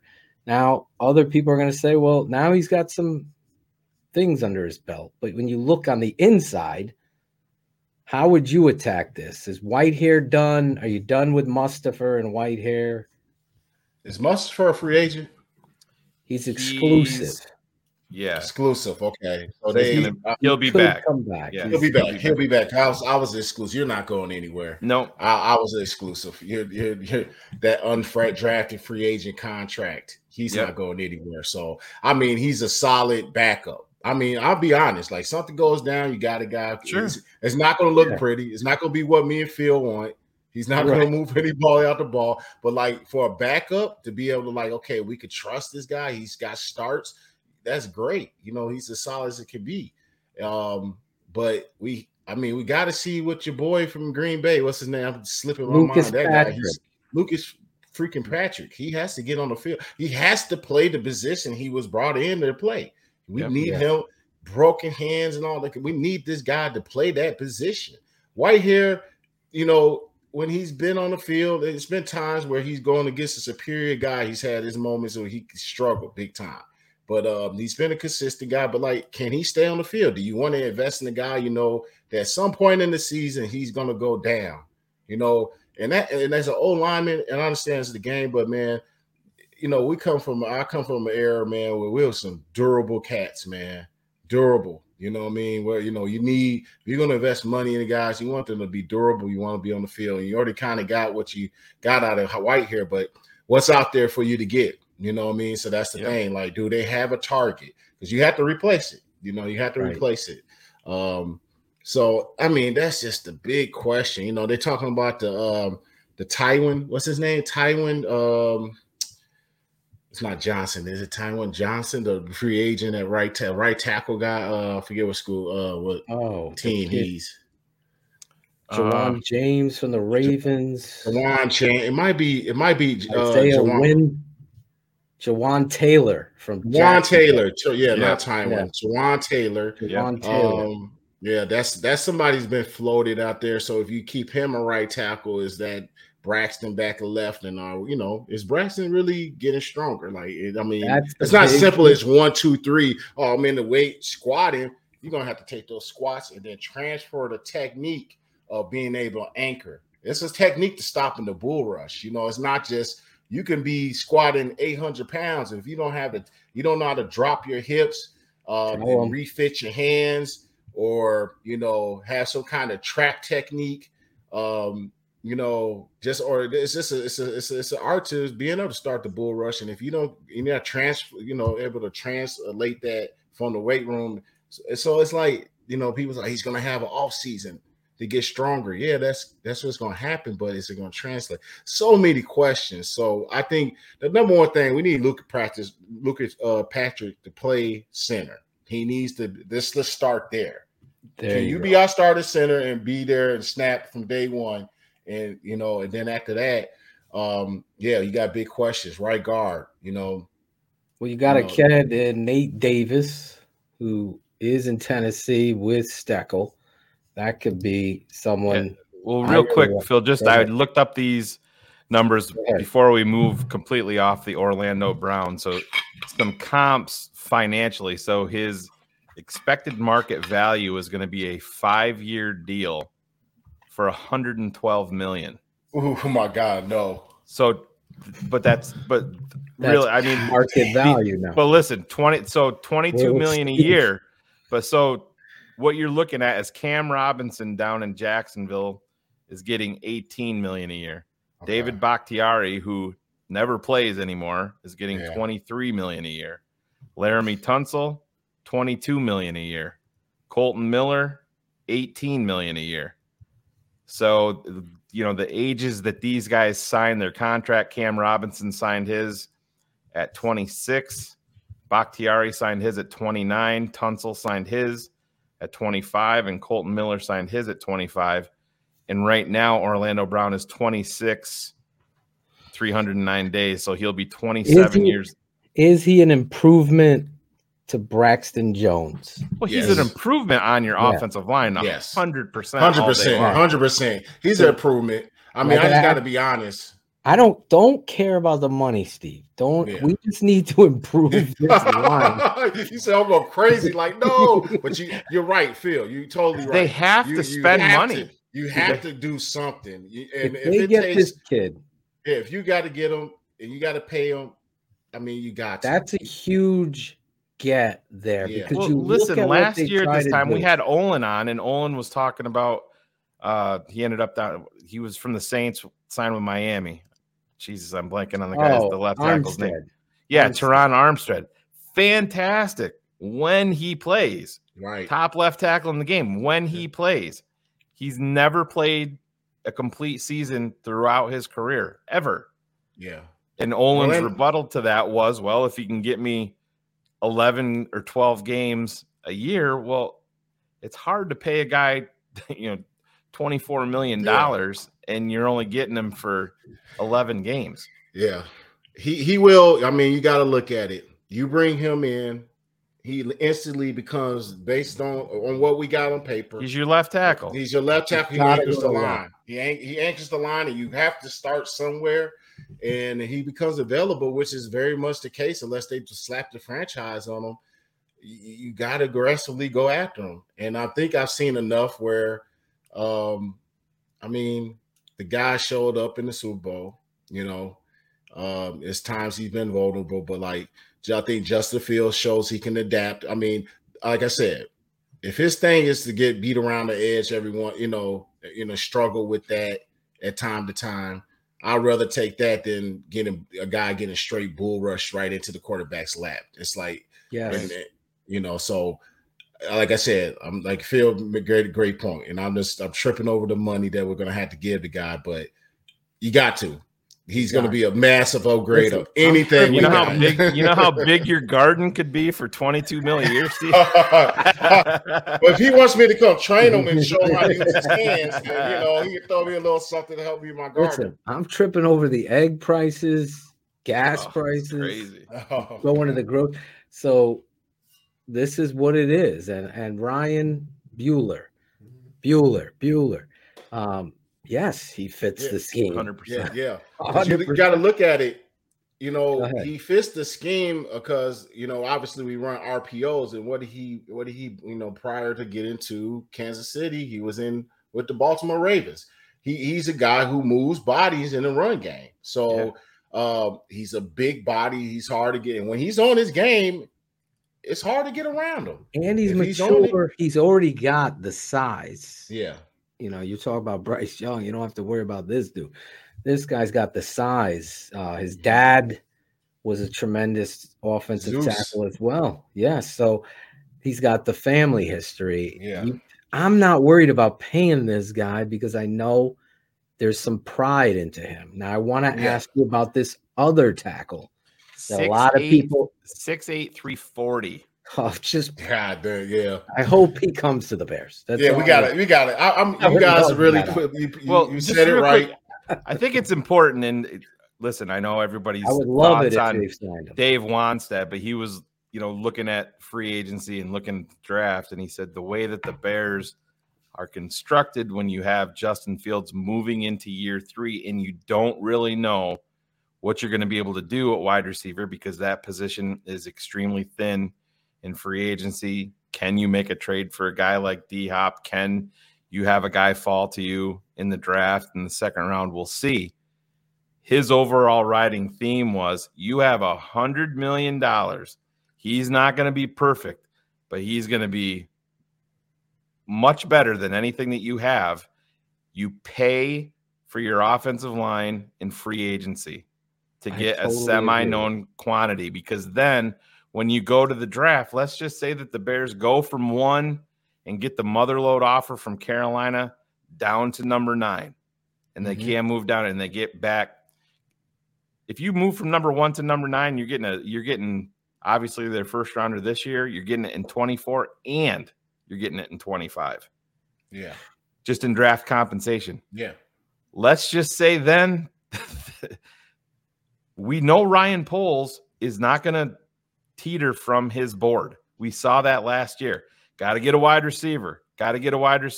What did he do? He drafted back-to-back guys in the secondary. Let's say he goes to 9 and they have these offensive linemen graded different, and Paris Johnson or somebody like that is staring you in the face. But Steve, this is why I bring this up. Where you came from, that's Philadelphia's philosophy. Yeah. Invest in the lines. And if you go out and you look at Philly, they have Jason Kelsey, and they went out and who did they get? They got Cam Jurgens last year. The year before that, they went out and got the kid from Alabama that was hurt, but they drafted him originally as a center, and they're playing him at guard. Yeah. I think I'm with you, Steve. There's warts there that concern me, but my quarterback's health trumps all of that. Yeah. That's where I want to go to this question with Steve. Everything you said, I agree with. I'm going to question Jared Perry here in a minute, but I want to just bookmark that star Ivan, his comment there, because he's completely wrong. I want to talk about Mike McGlinchey. This is a guy that everyone's putting over here. Now, McGlinchey, to me, has some of the Braxton Jones things go on with him. Veteran player. Now he's a free agent. Played right tackle with the 49ers. He shows good effort. There's no questioning his effort, but he lacks some of the physical traits that you want to see out of a right tackle. He gets pushed around sometimes, but he's solid. He's an upgrade in some books. What are your thoughts on him? Yeah, I know everybody's talking, and everybody likes to focus on him getting hip tossed right by your boy in Dallas, but no, he's a solid veteran player. Yeah, that's I mean, come on, man, that dude is off the chain. I think he's a solid right tackle. He's been in the league, first rounder. He upgrades our O-line, and it gives us different options, and that's what we're going to attack this thing. Do you obviously, if you don't get Orlando Brown, if he's not available, then yeah, he's a guy I think you have to look at the right tackle position, and then maybe Braxton Jones stays at that left tackle. But I mean, even in a scenario, you may want to just if you get Orlando Brown, do you want to get McGlinchey still? He's not, I don't think he's going to be demanding top dollar at right tackle, but he shouldn't, He's going to get paid. He's going to get paid. So the the market value right now for McGlinchey, the expected market value is 4 years, $59.5 million. So that's about 14.8 per. Who does these? Who sets those? It's all up here, bro. It's Oh. all up here.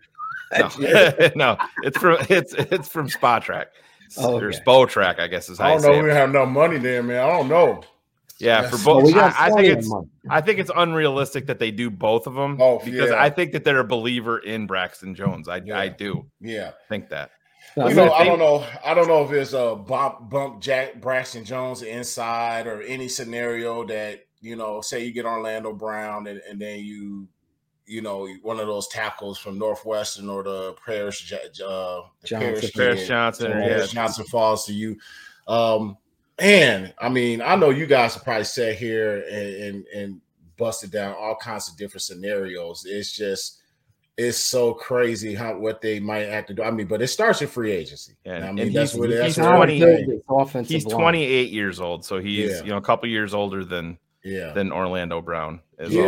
Since you're talking about this, Orlando Brown, if you go out there, you sign him.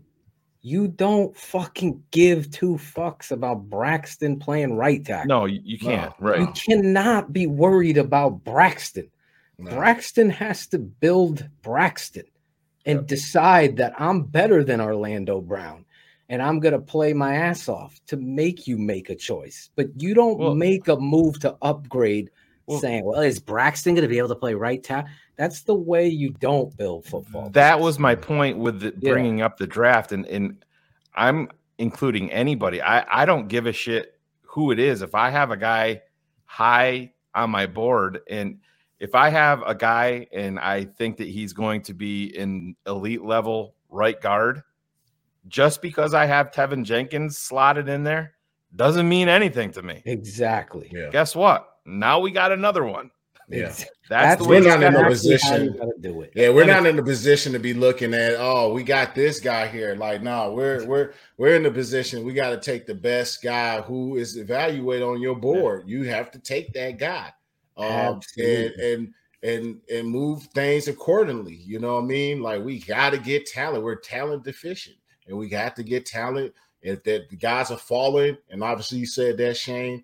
Like, he is not going to be posed, is not going to be shy to get the people that's on this board. He did not care in that second round when those two DBs are sitting in Gordon and Brixner. And, like, he's gonna make his selection. So I think we just got to attack it. We got to hope for the best. Obviously, I was a big, I was hoping Payne gets free. I was really wanting Payne. He was on my spotlight all year, just the improvement he had all year. Maybe that's next year. I don't know. We'll have the money. That dude was going to set the market anyway. But like, let's just keep an eye on this Orlando. You guys really swayed me towards the Orlando Brown thing. We really do need the guy. We do need him if he's available. You played with Olin Kreutz, right? There's something to be said. Love Olin, or a lot of people try to hate on him. That guy is a Hall of Fame offensive lineman and a Hall of Fame person. I know he's got this reputation, but and you know him well. He speaks from the heart. In a world full of PC and all this, we can't. Yeah. Watch what we say. Olin just is not for everybody in this world, I guess. Right now. Oh no, but that's the kind of player we need on the offensive line, because there's not one motherfucking dog except for probably Jenkins out there that is absolutely saying, I'm going to beat your ass this game. I have not seen that since you guys had played, and Reuben Brown and Olin and Garza. Yeah. There was personalities that popped off the tape. Right now, these Chicago Bears have to fight. So I'm of the belief, Cody Whitehair, goodbye. Yeah. Goodbye. Sign 2 motherfucking guards. Yes, see what you have. I don't think Cody is a guy that you move off just to move off right now. To me, it makes very little sense. You bring him to camp, whatever. Who knows? Something. Is he under contract? He's under contract. Okay, so he's under contract. Yeah. you keep him around.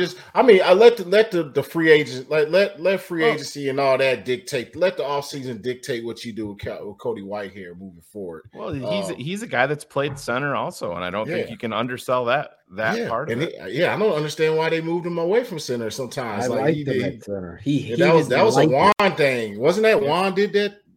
No, I think he didn't like playing center. I was told he preferred guard. Yeah, he wasn't a big fan of center, but that's when you invite him up. That's when you invite him up to the old GM room and be like, "Hey, real quick, I don't particularly give a fuck that you don't like it. That's where you're going to be." Yeah, and that's final. Obviously we want Lucas Patrick to get in there and get his ass in there, snap the ball, because obviously he's not a guard. He can't play that guard position. Oh my God. He just can't play guard. Real quick, just to update and go with the same theme, Jawan Taylor, who you brought up, Steve, his benefit, he's 25 years old. And years younger. Yep, his expected market value is just about the same as McGlinchey. Okay, we're talking about a 4-year deal, just a smidge over $56 million, average salary of $14 million a year. And I believe he gave up. They said, I don't know if you could check that.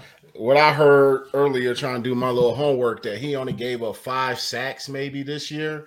Yeah. All those 5 sacks came against the Eagles and I think KC. Two teams that were in the Super Bowl. What I've heard and listening. Well, this is another thing. I don't have the actual the sack numbers in front of me, but this is one thing that is very important if you're a Chicago Bears fan, you're trying to reshape your offensive line, is the snap percentages that he's played in his 4 years. 2019, he played 100% of the snaps. 2020, 100% of the snaps. 2021, 100% of the snaps. 2022, 93% of the snaps. So he's available. Yeah. Every single week. Taylor, you're talking about. Yes. Yeah. Availability is key. I know Clinchy, he has some injuries, right? He's been off the field at times. I got to start looking at, availability. You know what I mean? We got to look at, when we brought guys in, last year, like we look at Lucas Patrick. I mean, he could have played. I know he got on the field, but he couldn't play the position we needed him to play. Yeah. I think that was very crucial. I don't know. We don't know what it even looks like. We don't know what kind of impact. No. I just got to feel that he would have been better. He was a prick. We need those types. So he's what we're talking about. Mike McGlinchey's snap percentages per year: 2018, 99%; 2019, 79%; 2020, 99%; 2021, 42%; 2022, 95%. So he's been an every other year guy. Mm-hmm. He's a Robert Quinn of the offensive line in terms of the sacks. So the bad part about it is, if you look at the trend, you're looking for next year he'll be. You're looking 2023. He's going to give you about 50% of the snaps, and that's it. You could say that these trends and everything don't mean anything, but I follow trends when it comes to injuries. I can get behind that, man. Like how somebody's just inconsistent with their body and how it just kind of, because I've seen so many. It's just too many times I've seen guys' bodies break down. You know what I mean? And just then you see the ones who stay on the field consistently. Yep, consistently. Olin being one of those guys, consistently on the field, and that's when you need them. You pay them money, you need them on the field, especially if they're a leader or they're, one of your better guys. You need them on the field. So that's important to look into. I'm hoping that they're looking into that. So when they're looking, if Orlando Brown is not available and they shift over to that right tackle spot, the free agency, it seemingly look like they're the top 2 options there, that they take that into consideration. I want the guy who's been on the field, so, regardless of anything else, you need that guy on the field. We don't need to be pulling up backups. So, right. Looking at a guy too, another name is, he's under Leatherwood's under and contract. Okay. Larry needs to get in shape. Steve's opinion on those 2 guys. These guys, we had hope for Larry, you and I. Yeah. Larry and Leatherwood, the big tackle out of Alabama. Raiders cut him. The Bears picked him up. We were hoping to see him. And what he had, and when he did get out there, it wasn't pretty. No, it wasn't. He's got a lot of guys who's had a lot of issues, man. So you just hope that he's one of those guys you bring in the camp. It doesn't pan out, he's out. You know what I mean? Yeah. So you hope you get something. We hope there's some maturity that happens. There's some growth. And then Larry Burrow, I know he had some significant injury. It's just kind of you see a glimmer with Larry Burrow, and then it just kind of falls off, either injury, and it's mostly been injury. He's out there and he's gaining experience, right? Trying to get better, injury, and then he comes back, injury. You know what I mean? So obviously he's under contract. You want him there. Both guys are still under contract, right? Yeah. Shane? Yeah. Yeah. And I think Larry has, I think he has enough experience right now, depending on how that O-line kind of pans out through the draft and free agency, if you got to plug him in there. But I think he's going to be probably a guy who's going to be a pretty solid backup for you. He's got to get in shape. He's got to change his body a little bit, man. He's still kind of that roundish type of body, and that maybe that's we called it the Humpty Dumpty. You got some guys who are just shaped like that. John St. Clair, remember him? Yeah, Saint was like he was shaped like, but Saint had to. He was like, you look at his freaking set. That dude's set was like, and he had that weird shaped body. But Burrow had some sweet feet to him, but I think he still has to do some body development. And I know John St. Clair really worked hard on his body. That was one thing. We all did. I had a little, we all had to work on our bodies. We was big guys, but Larry just has that, where's that big girthy tone? Yeah, that bulkiness. It looks soft. His body mass looks soft. So then that just comes with just got to get on the nutrition thing. You got to be dedicated. So I hope that that's something he can just. It's a lot of growth in this. It's a young group. But the thing I'm scared of is the O-line coach, because I think last year, not only was it we had a lot of injuries, and I didn't see the development. I didn't, like you said, Phil, you saw a lack of technique. It's it kind of reminded me when Pete Haynard was there for us that one year, the tight ends coach. Yeah. And he came in and all our technique went down the drain. All he could teach us was X's and O's, where to go, but there was no technical work. Exactly. None. And that year they knew it. Everybody down the line, all good technicians, everybody's technique went down the drain. Even Olin's technique went down a little bit. And that's saying something crazy. Everybody suffered. That's so important. People come to our network and they're full of shit. Look at the fantasy, this, that, and the other. But the technique on the offensive line, you can have a guy that's average or below. He plays with great technique. All of a sudden, he's a good offensive lineman. That's how much it matters. Honestly, and that's kind of my story. I was gifted coming out of college and going through the junior college ranks, and I had a hell of a punch. I knew how to naturally how to throw a punch. And, when I got to the pros, my set was not very good. No knock on my college coaches, but I didn't have a pure set. You know what I mean? And I got underneath Juan, and that's why I give Juan so much credit. He transformed me into a pro, and it was through this drill work and technique work.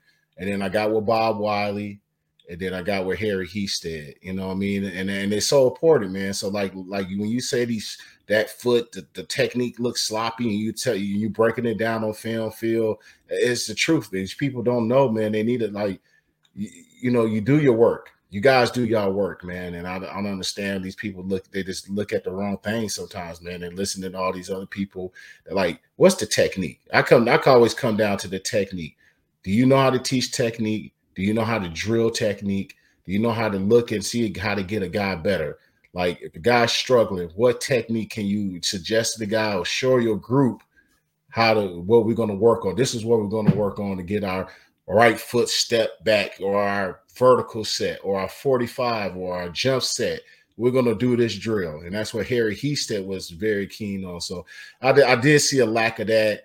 And that's what makes it. This Morgan guy wasn't really sold on, basically I was like, first of all, I was like, where did this guy come from when they got him?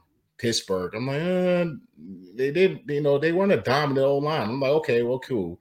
Obviously I was like, Juan got booted out of there, whatever. I was a little bit, my little bias there, but the guy there's no improvement. And then you didn't use, one of my big thing is taking young guys who are on the back burners, your boy Dieter, our boy Dieter. Like, why isn't this guy getting work? You know what I mean? Like, exactly. A good old lineman, old line coach is going to vouch for, like, hey, we need to get this guy some work.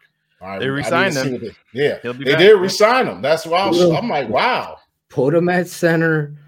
Yeah, let him play there the we go. There's your guy St. Clair. Yeah, but look at John St. Clair's body. Yeah. Look at, he had the big wide butt. St. Clair had more hips than freaking what's her name? They don't lie. Her hips don't lie. What's her name? Yeah. Jackal. What's her name? Shakira. He's on mute. He was on mute.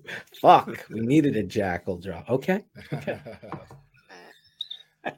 Yeah, no, John St. Clair, he really worked on his body, so that's a good. That's a good. You brought up John St. Clair. That's who Burrow's footwork at times looked very similar to John St. Clair, but like I said, he got to really work on that body and work on it. Yeah, I remember John St. Clair used to put me on like, hey man, I do this, Y, and C in the off season. Really, I gotta really watch my sugars. I gotta really do this, At Virginia, he was former Virginia. Yeah. You shit in your hat and get the hell off the field. Coach O was fired up with the offensive line coach, and he is with you 100%. Now Chris Morgan could, every coach has a responsibility. You have to decide, am I gonna be okay having these guys like me, or are they going to fucking learn to love me? Yeah. And I think these coaches that preach technique and say, no, fucking do it again. You're not good. And the way the society is, and you can't be hard on them. Lunch with Larry's up next. All that shit. You have to have these hard asses preaching technique to the extent where you are now talking. Probably back then you're like, fuck Juan, Yeah. know what I'm saying, right? Harry out there. You look back, Juan fucking helped your career. Yeah. And that's really what the offensive line, it's the most important hire after the head coach when you're talking about coaching, because you got to get these guys, and it's just been pathetic. Harry Hestead was tremendous. You saw it with Rex Tucker, all of these guys that you guys have. Yeah, and we I don't know if he coached Valerial, but even Bob Wiley was a great fucking coach. Yeah. I know he's famous on Hard Knocks. But Mushroom Clinic. Bob Wiley, the Mushroom Clinic, where Yes. all the top O-line coaches around the nation come to Cincinnati. Bob Tremendous Wiley. coach.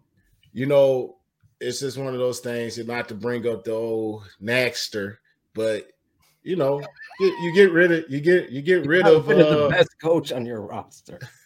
Says a lot about the best coach, because he saw your bullshit. And not to say Harry would have made it, but through the new change of coaching, whatever, you gotta have a guy like that, man. Like, you gotta have somebody who's gonna develop. So I'm hoping that the addition, the assistant O-line coach, that I don't know, it's very weird. I'm glad he's there. I don't know if he's coming in there to revise some things or really work on the run game coordination. He has to. Ooh, yeah, man. My boy needs to. I mean, that's just all belly. That's all belly. What week is this? You know what week this is? It's in Detroit. That's in Detroit, so it's at the end of the season. Ooh, that's the week before. And that means, hey man, I'm just gonna be honest with you, man. I used to battle the weight and try to, that's I'm eating good. I don't know if I don't know if he's making his weigh-ins on Thursdays. Oh, he's making them. He just way the fuck over him. Yeah. Bob Wiley's Wiley. in line. So yeah, Larry's an interesting guy, man. Also there, man. It's just so much we got to do with that O-line. It has to get fixed. And yeah, I think free agency is going to have to be a couple guys, one big guy, one big time free agent, and obviously, hopefully, filling in with another starter. I mean, maybe at the guard position somewhere along the line. But I would sign 2 guards and a tackle. That's how I feel, and let the competition begin. Yeah. You know what I'm saying? You got all this money, invest it in Justin, not the wide receivers. Everyone gets caught up in that. Invest in making the protection for Justin Fields the most important priority this offseason. Ian Cunningham, Ryan Poles, and your walk of fame down at the combine, address this. Yeah. If Justin is going to be the passer, everyone believes it's going to be because the offensive line has protected him. Larry Borum, you have an opportunity to do what John St. Clair did. He does look like he's been working on his body. He just got engaged. Yes, he got engaged. Over the weekend, Congratulations. and I have a this is him yesterday. Oh, he looks slim. Yeah, he does. Now he's wearing black. If I want to be a critic. Oh yeah, but I know all the big guy tricks. That'd have to be a lot of black. I mean, to make it that much of a difference. No, he does look good. Yeah. He does look good. He does. You could that see might be for the proposal, though, Steve. We all know how that gets. Once they say yes, we sit back and say yes to the dress. Good luck, Mr. Larry Bourne. I got this thing down to the science chain. I got you got the pictures. I need to see this. Like, okay, he's on a hot streak. Yeah. Hey man, I mean the best thing for you as an old lineman, man. The big reason I started my second year, man. I took that rookie year. Yep. I stayed. I was tunnel vision on my diet. I didn't have a nutritionist. I was doing all my own. I just knew, hey, chicken and salad. Now I didn't know how to cook too much, but I had my little grill. This is how I was. I had my part before the garden chain. Yeah. Yeah, I was. I had I had the packaged lettuce, and I'll eat that every day. And I'll grill me a piece of chicken, and I will only eat steak on my treat was a steak on Saturday or something. You know what I mean? And then I would have and then it was just I did it, and I was working out every day, and it just fell off. And then it wasn't like it shouldn't have been a shock to me, but it was that I ended up finding a way to start that season. I lost the competition to Aaron Gibson in camp for the right tackle spot after Big Cat retired and Colombo was hurt. And, when Rex Tucker went down the last preseason game, they was like, you're the next guy up. Because, and I'm going to tell you how things go in the offseason. Robo, what was his Robo's name? Bernard Robertson. Yeah. Good guy. Good guy. No, he played at Tulane. Was it Tulane? I think so. Yeah, he's a Tulane guy. Tulane. Okay. Yep. Because he was all over the Jackal Tulane. said yes. Yeah. He wasn't muted and he didn't even talk. If Jackal knew that Bernard Robertson played at Tulane. Robo. I called him Robo. But Robo, I remember he was like one of the guys that was around when we was it was only injured guys, and it was me. I was like, yeah, I'm not going anywhere. I live here in Chicago. So we were coming up there, and we had the strength coach to ourselves, Russ Reeder. We was just with him by ourselves. The guru. And, the hamstring guru. He ended up being the hamstring guru before. Not Rusty Jones, Russ Reeder. Oh man, Rusty Reeder. Yeah, Russ Reeder was before Rusty Jones. Rusty Jones was brought in on Saturday Night Live. Yeah, Robo. Right? This dude. He's a smart dude, man. He was very good. He was a good dude. But Robo had an awful offseason, man. He had an awful in season too. I was. Shane was like, Robo's playing left tackle. Yeah. Yeah, he was all over the place. Yeah. Robo used to play, but he had this. He was the versatile guy the year before I got there. And so, you know, there was like Robo could play everything. That offseason, I was, you know, I'm eating boiled eggs coming in the workouts. He came in like, yeah, man, I just ate 3 biscuits and gravy. I said, what? We about to like run 3, like we about to run like 10 100s out here, man. You know, and I was just like, and then in camp, we get to camp, man. And I remember Mike Gandy's like, man, Robo looks terrible. You know, like we get to camp, Robo's just getting this bull rush dumped on his back. Just like you get beat in one-on-ones, but when you get planted on your back, it was just, you know, so he was the guy who was supposed to be that center, right guard, left guard, backup, everything. And when it was like when Rex Tucker went down and they were like, Steve, you're left tackle, left guard now. And like later that day, they cut Robo. It was after final cuts. They realized Rex Tucker was down. They came, was like, you're going to be the left guard, even though I never played it. They cut Robo. So the offseason is just like, it's everything, man. You got to put in. That's back in the medieval times. The things you can do now. It only took it only took 7 minutes. Look at your phone, Claudio. Claudio was looking at the menu, ordering Uber Eats. He's like, biscuits. Biscuits and gravy. I'm sorry, Claudio. You can't have this and gravy. Man. It's too late, man. Yes. What the fuck? I sent him a text in the middle of that. It says, hi. Yeah, that's what I looked up. I'm like, what the fuck? We had you on. I wasn't laughing at Steve. I apologize. I'm like, when? I think a good question, Steve, is Olin was on his own podcast with Big Cat. I think that was the one that he was on talking about it. And he said he went to Jerry Angelo and he's like, hey, you got to get some guys around me that have some size that make my job easier. And he brought up Bernard Robertson and guys like that. But, you know, you go to Braxton Jones is like 6'5", 312, and Jawan Taylor is almost identical in size. You talk about a guy, we brought up Orlando Brown, like 6'8", 340. Say if Cody Whitehair is here, what does that mean to the left guard when you have a guy that's that big next to you?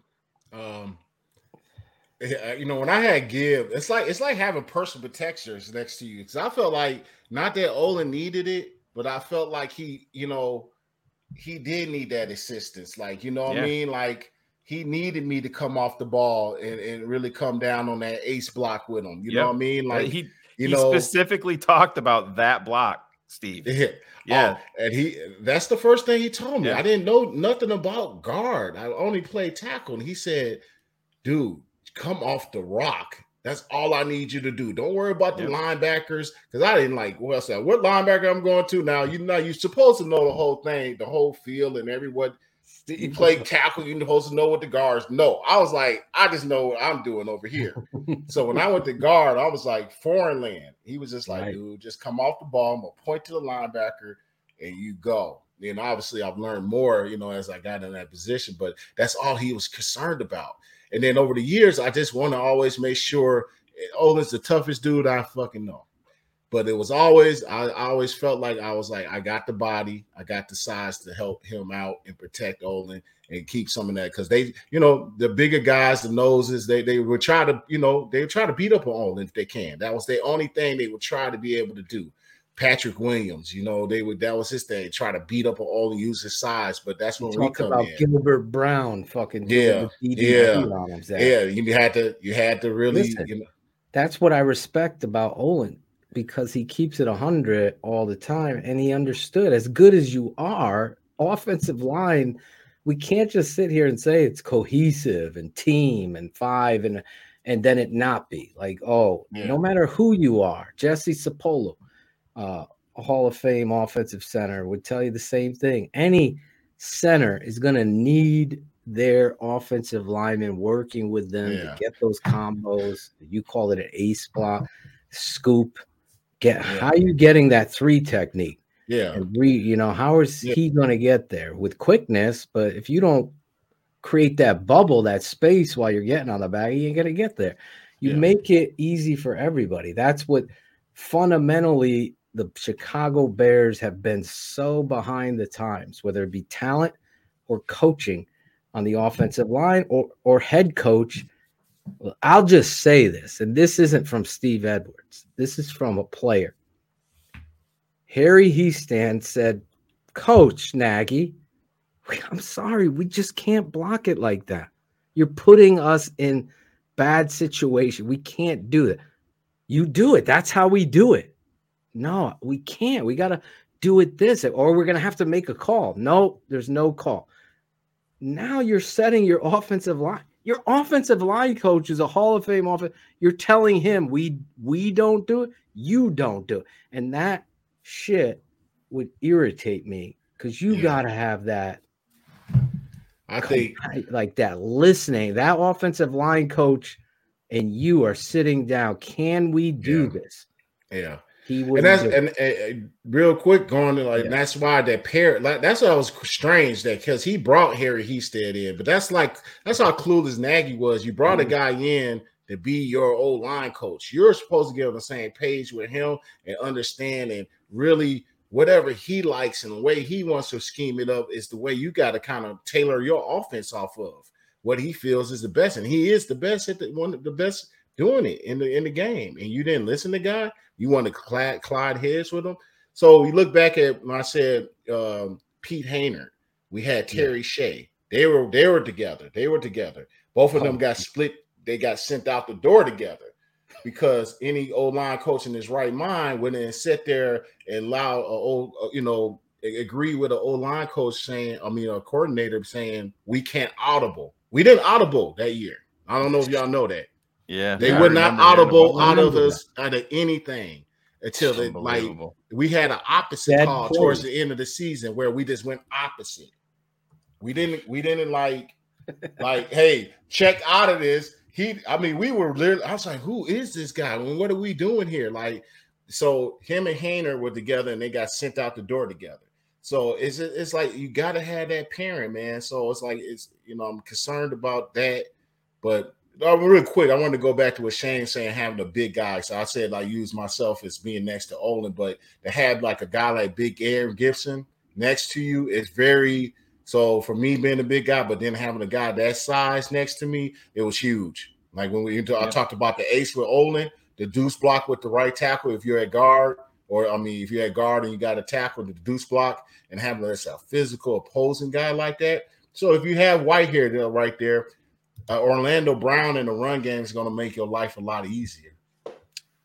We got to scroll for Steve Edwards at the bottom so we could follow Big Steve Edwards. Steve, I want to make sure that we can get you to come on me, my dad, and Shane and Cars to break down some of these college offensive linemen with us. Yes. Can I get you to come over on the Patreon? I know we talked about it last year and the year before we had you. Last year we had some other stuff happening in your life. This year, though, we're coming up. We're finishing up some of the defensive linemen this week.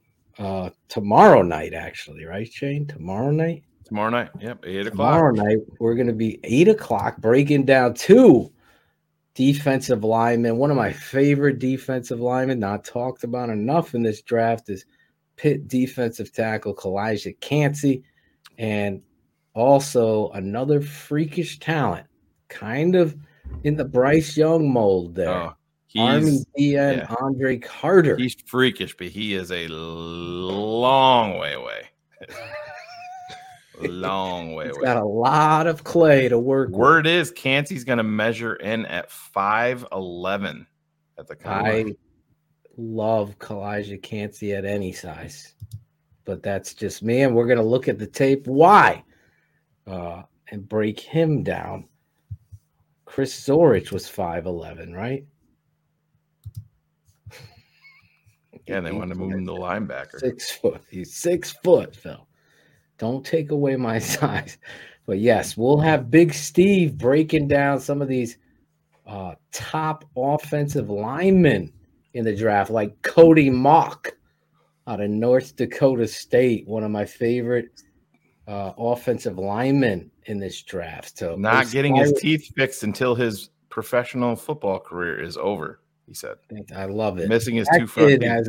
He's got the personality trait of a fucking guy that's gonna fuck someone up. A lot of people in the NFL are projecting him at center. I wouldn't put him there. Yep. No, Hey, he can play anywhere. But go ahead. Sorry, Steve. I didn't get my chip tooth fixed until I got to the NFL. I had a chip tooth.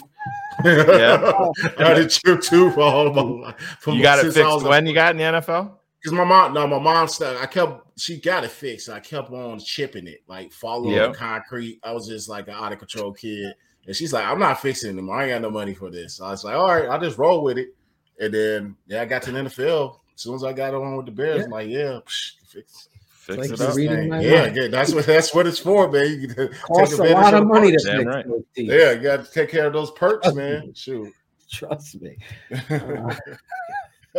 We're in the pre-show with us, Shane. Yeah. It's like he's here. Listen, do you have time to stick around? You got to bounce because we're going to do our next segment and break down the Ryan Poles press conference. Doesn't that sound exciting, Steve? Oh God! I don't know if I heard some of that. I was like, I was just like, oh man, this. You're never gonna get too much out of him, especially pre-draft. It's all gonna be coach speak exactly. Well, if we change our mind, we'll keep Justin up to date with everything that if anything changes. I'm like, God dang, man. I feel like they talked to. I know Justin said they did not, but I feel like they talked to him from jump and said, "Listen, you're going to hear some negative shit. Right. We're not going to come out and support you so much. We got to play the game." But I think that's what they did, Shane. They had. I think they let him know, like, "Hey, dude, we're trying to get this team better. We're going to play this game." And Justin just. I met the kid one time. He was great, and I think he's one of those kids that's like, okay, whatever for the team. I understand. I could take it. So, but no, Phil, just hit me up, and we'll iron out the schedule. I definitely want to come on and do that with you. Break it down. I don't think last time we broke down something. It was a long time ago. We had a great time. 2 years ago. You and my dad. It was so much fun. Yeah. Breaking down the offensive line. That was in 2020. Yeah, we did that. Damn. Yeah, like plenty of time then. I was just time flies when you root for a shitty football teim, right, Steve? Oh my God. Hey, Steve. At least there's one thing that's gone. I don't want to get you in trouble. There's a new president. Real quick in Chicago. How big is Kevin Warren's shadow going to be on this football team, do you think? I think he just looking at his resume, where he comes from, that's how he carries himself. I think he's being a former agent too. Starting out there, those are his roots. He knows, he understands. You just look at some of the deals he's done. He was part of that Minnesota. Now, do we agree that Minnesota Stadium looks the best? No, but he got the deal done. You know what I mean? So I'm he's got experience in doing it and doing it the right way, where they hosted a Super Bowl. So in Minnesota, cold ass Minnesota. So and I think he has a presence. Just look at the way he carries himself. I know Bernard Berrien, I think Bernard was with him, I think maybe in Minnesota, and he talked highly of him on social media. And Bernard's it's a big deal when he becomes the president of the Chicago Bears, and you go on Twitter and LeBron James is shouting him out for a gig. Him and Michael Cooper were fucking going crazy. Yeah, he brings some clout. He brings he's bringing something that you can just feel something like this. I mean, obviously we're coming from Ted, and it's just like this guy got some charisma. He's got some authority. he has all the experience to back it up, and I think where we're moving, I think we're going to be heading in the right direction. It's just about, let's start making these right moves this offseason, and I think we're in good hands right now. I think things are going in the right direction. So that's all we can hope for. And the only place we can go is up. Yeah, that's the only place. Can't get any lower. Can't get no lower than this, man. So 1947 was the last time the Bears held the number one draft choice in the NFL draft. In 2023, we're 30 years away from 1990. They drafted a running back that year, and he played one season. So that's typical Chicago. If the Cubs can do it, we can do it. Right? Yes. I'm a Cubs fan, so I had to deal with that shit. I had to deal with all that. Follow Big Steve Edwards at Big Steve 79 if you're listening on the podcast. That's at Big BIG capital STEVE 79. Big Steve, I love you, man. You are TTNL family, just like we said in the promo. And actually, next year, real quick. Yeah, real quick. We got to ask them when the tomato plants get started. When do the tomato plants? Real quick.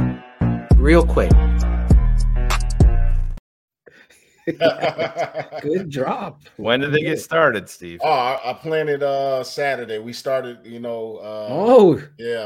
95 different varieties of plants this year. It's gonna 95. Be crazy. It's about to Claudio's get crazy. Favorite plant? Is Claudio's favorite plant in the garden? Oh, that one. I'm coming over your house next time we're in Chicago. That's off to the side. I'm on to psychedelics now. Mushrooms. Oh, the mushroom. Microdose is becoming a popular thing in the. You got to go see Jake Plummer. He's a mushroom farmer now. I already got some of Jake Plummer's supply. I ordered his stuff. Oh, shit. Yeah. Lion's mane. I got me a little lion's mane up in there, a little microdosing. I'll do. That's next show. We got to. Speaking of drugs, have you seen Cocaine Bear? Oh, I got to see it. I heard the movie. I'm like, is that the story of Sam Hurd? He just got out. You see that? He just got released. Sam Hurd just got out. That was good. Damn, that was good right there. I've been waiting all night. Claudio's been waiting. What do you think he was doing on his phone? He was writing that joke. No, for real. I saw that movie actually the other night. It was actually pretty fucking good. Yeah, I heard it was stupid, but it was good. Yeah, I got to see it. I got to see it. Thumbs up movies with Claudia. That could be an off-season segment. Well, Steve, I love you, man. Next year, though, this TTNL, you weren't able to come out to the Larison estate. You missed the big TTNL party. Jim was giving away books, DVDs. I'll be graduating from college next year. So that's what I've been. I told you, Phil, I've been, left school, never went back to finish. Making mama proud. Yeah, I'm about done. Straight A, man. Straight A student, man. No, yeah, so I'm trying to finish all straight A. What's the major? Business management. Nice. Yeah. Yeah, that's why he's growing those mushrooms. I thought he was going to say horticulture or something like that.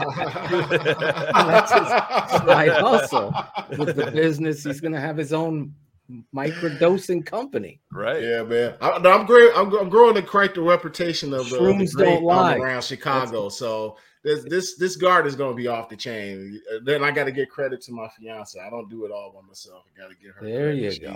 That's my partner in crime with the garden. But we're off the chain. Pushing for the Shane and Phil invite to eventually this wedding. Oh yeah. Be looking out. Oh man, can you imagine us at the wedding, Steve? We'd be breaking it all down. Oh, we got a misstep there after the vows. We're gonna make you your intro will come out. You'll walk out to your intro. Oh man. At this point, this guy doesn't even. Hey man, that's Ace Block was pretty good. Yes, that Kansas City game sucked too. Oh my god, but that was a hell of Cordell came in for Rex got hurt. Cordell went down. Chris Chandler, I got close to my eyes, so I'm just like trying to. Chris Chandler, I couldn't hear anything. I said, "Can you speak? Can you speak up? Because I can't hear anything on the edge." I think I had I forget who I think he was. He eventually Cal Tuck something. DN. I think he eventually played for the Green Bay. Speed Rusher, Kansas City Arrowhead, Loud. Chris Chandler was like, I said, I can't. I was like, hey, man, you want to get another concussion? You better speak up, man. I cannot get off the ball, man. It started off, but it started off good because Rex was on fire, and then he got hurt, man. So yeah. Can you sing the Heart Foundation, the Mount Carmel fight song? Can you sing it? He wants to know. Or can you sing? Everybody can sing the Bears one. Come on. Right? 30 yards, 20 yards, 10 yards, touchdown, victory. Stand up and cheer the men of Carmel. Cheer for the men on the field. We're out to fight for the old brown and white. We're out to win victory. Rah, rah, rah, shoulder to shoulder battle. Whatever the odds may be. 30 yards, 20 yards, 10 yard touchdown, victory. There he is. He's no Harry Mack, but I'll take it. I knew that. I was feeling a little loosey goosey. Yes. What are you sipping on? Weller, Little Weller. That's another thing. I got the bourbon collection going too. So that's my other. The bourbon. Garden bourbon. Oh man, Jim had the top shelf. Bring out the bourbon. That reception is going to be lit. We get Revelry there.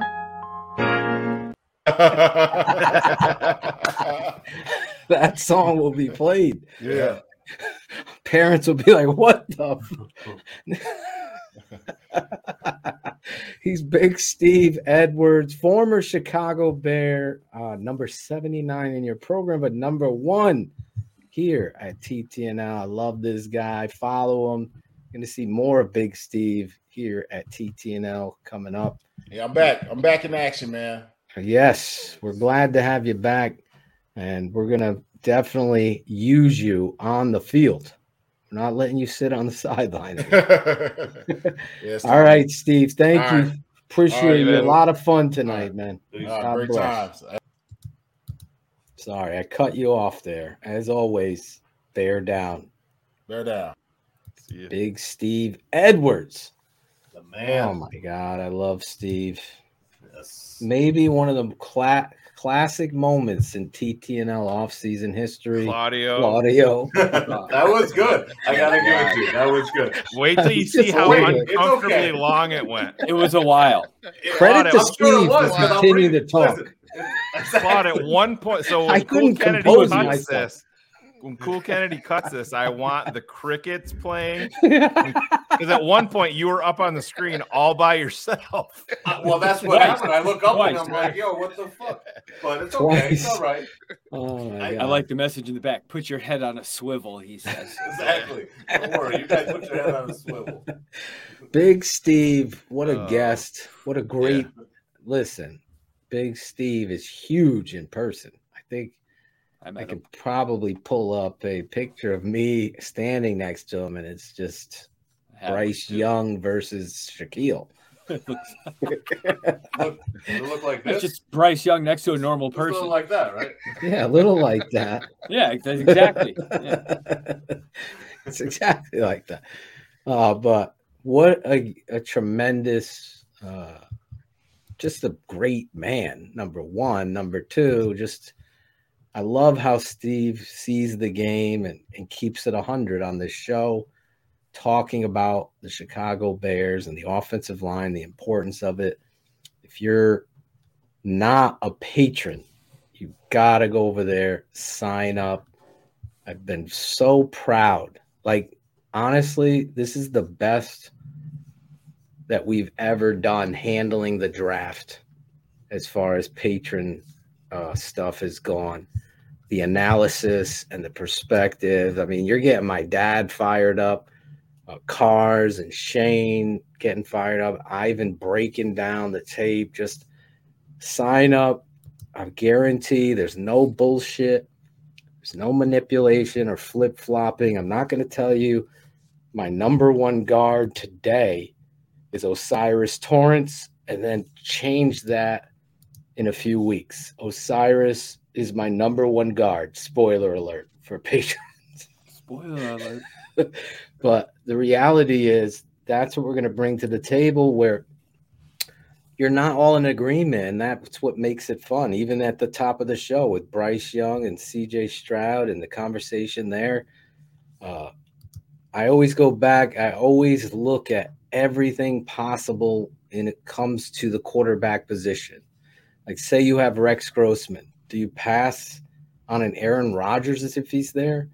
Say you have, another quarterback. The Bears have been in this so many times, so you have to make sure that Justin is the right guy. And unfortunately, Ryan Pace and the situation that they got themselves into didn't afford the Chicago Bears the appropriate balance of being able to analyze who Justin Fields is as the complete quarterback. And that's where we're going to be here. And it's unfortunate, but I think the setup for the Chicago Bears is one with which is really great. I know Shane's having a little internet issues, but so I'm sure he'll pop back in once that comes available. But I think the reality is the Chicago Bears are in a position to see who this GM is. And I got to be honest with you. I don't know who Ryan Poles is. I'm nervous, right? Anybody saying they know who Ryan Poles is and I have the utmost faith he's going to kill it. I don't know what he's going to do. I'm going to break down what he did and tell you what I would have done, or I'm going to applaud it and think that it's great. And you know what? I'll die on that hill because that's where I was coming. I think Ryan Poles, like you said, he's not a finished product.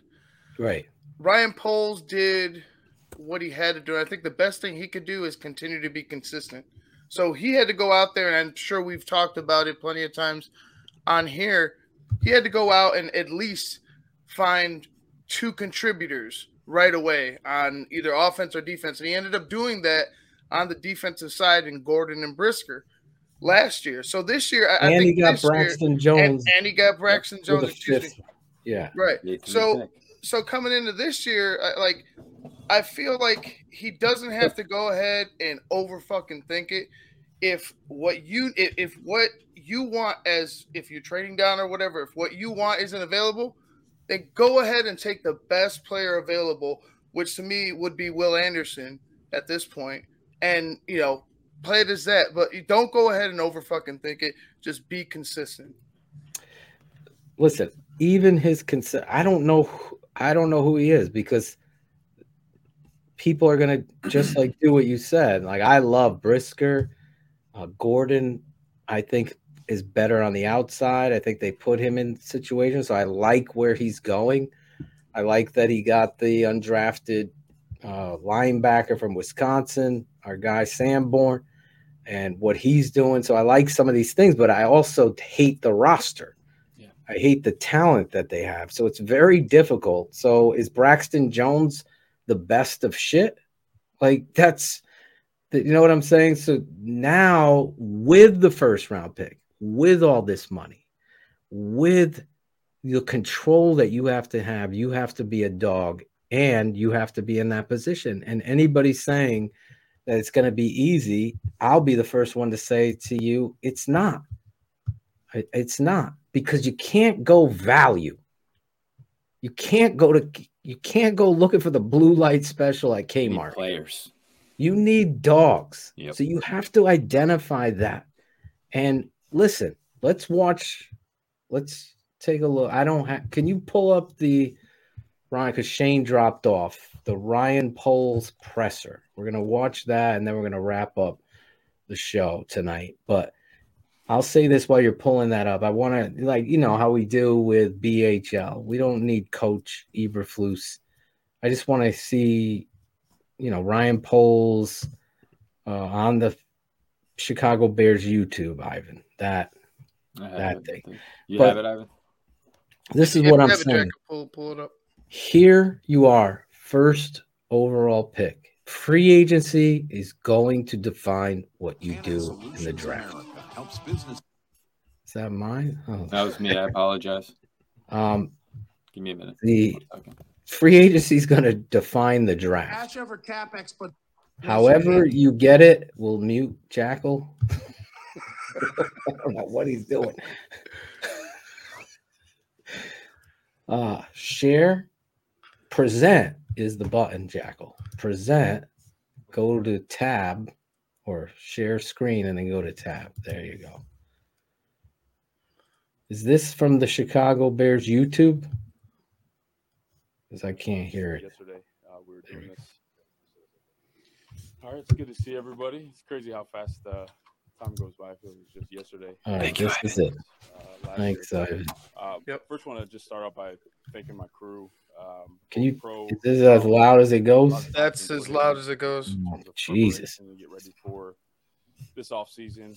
You know, I think we can really build on what we started and move the needle and get our roster to a place that we can start winning football games. The draft, really interesting setup.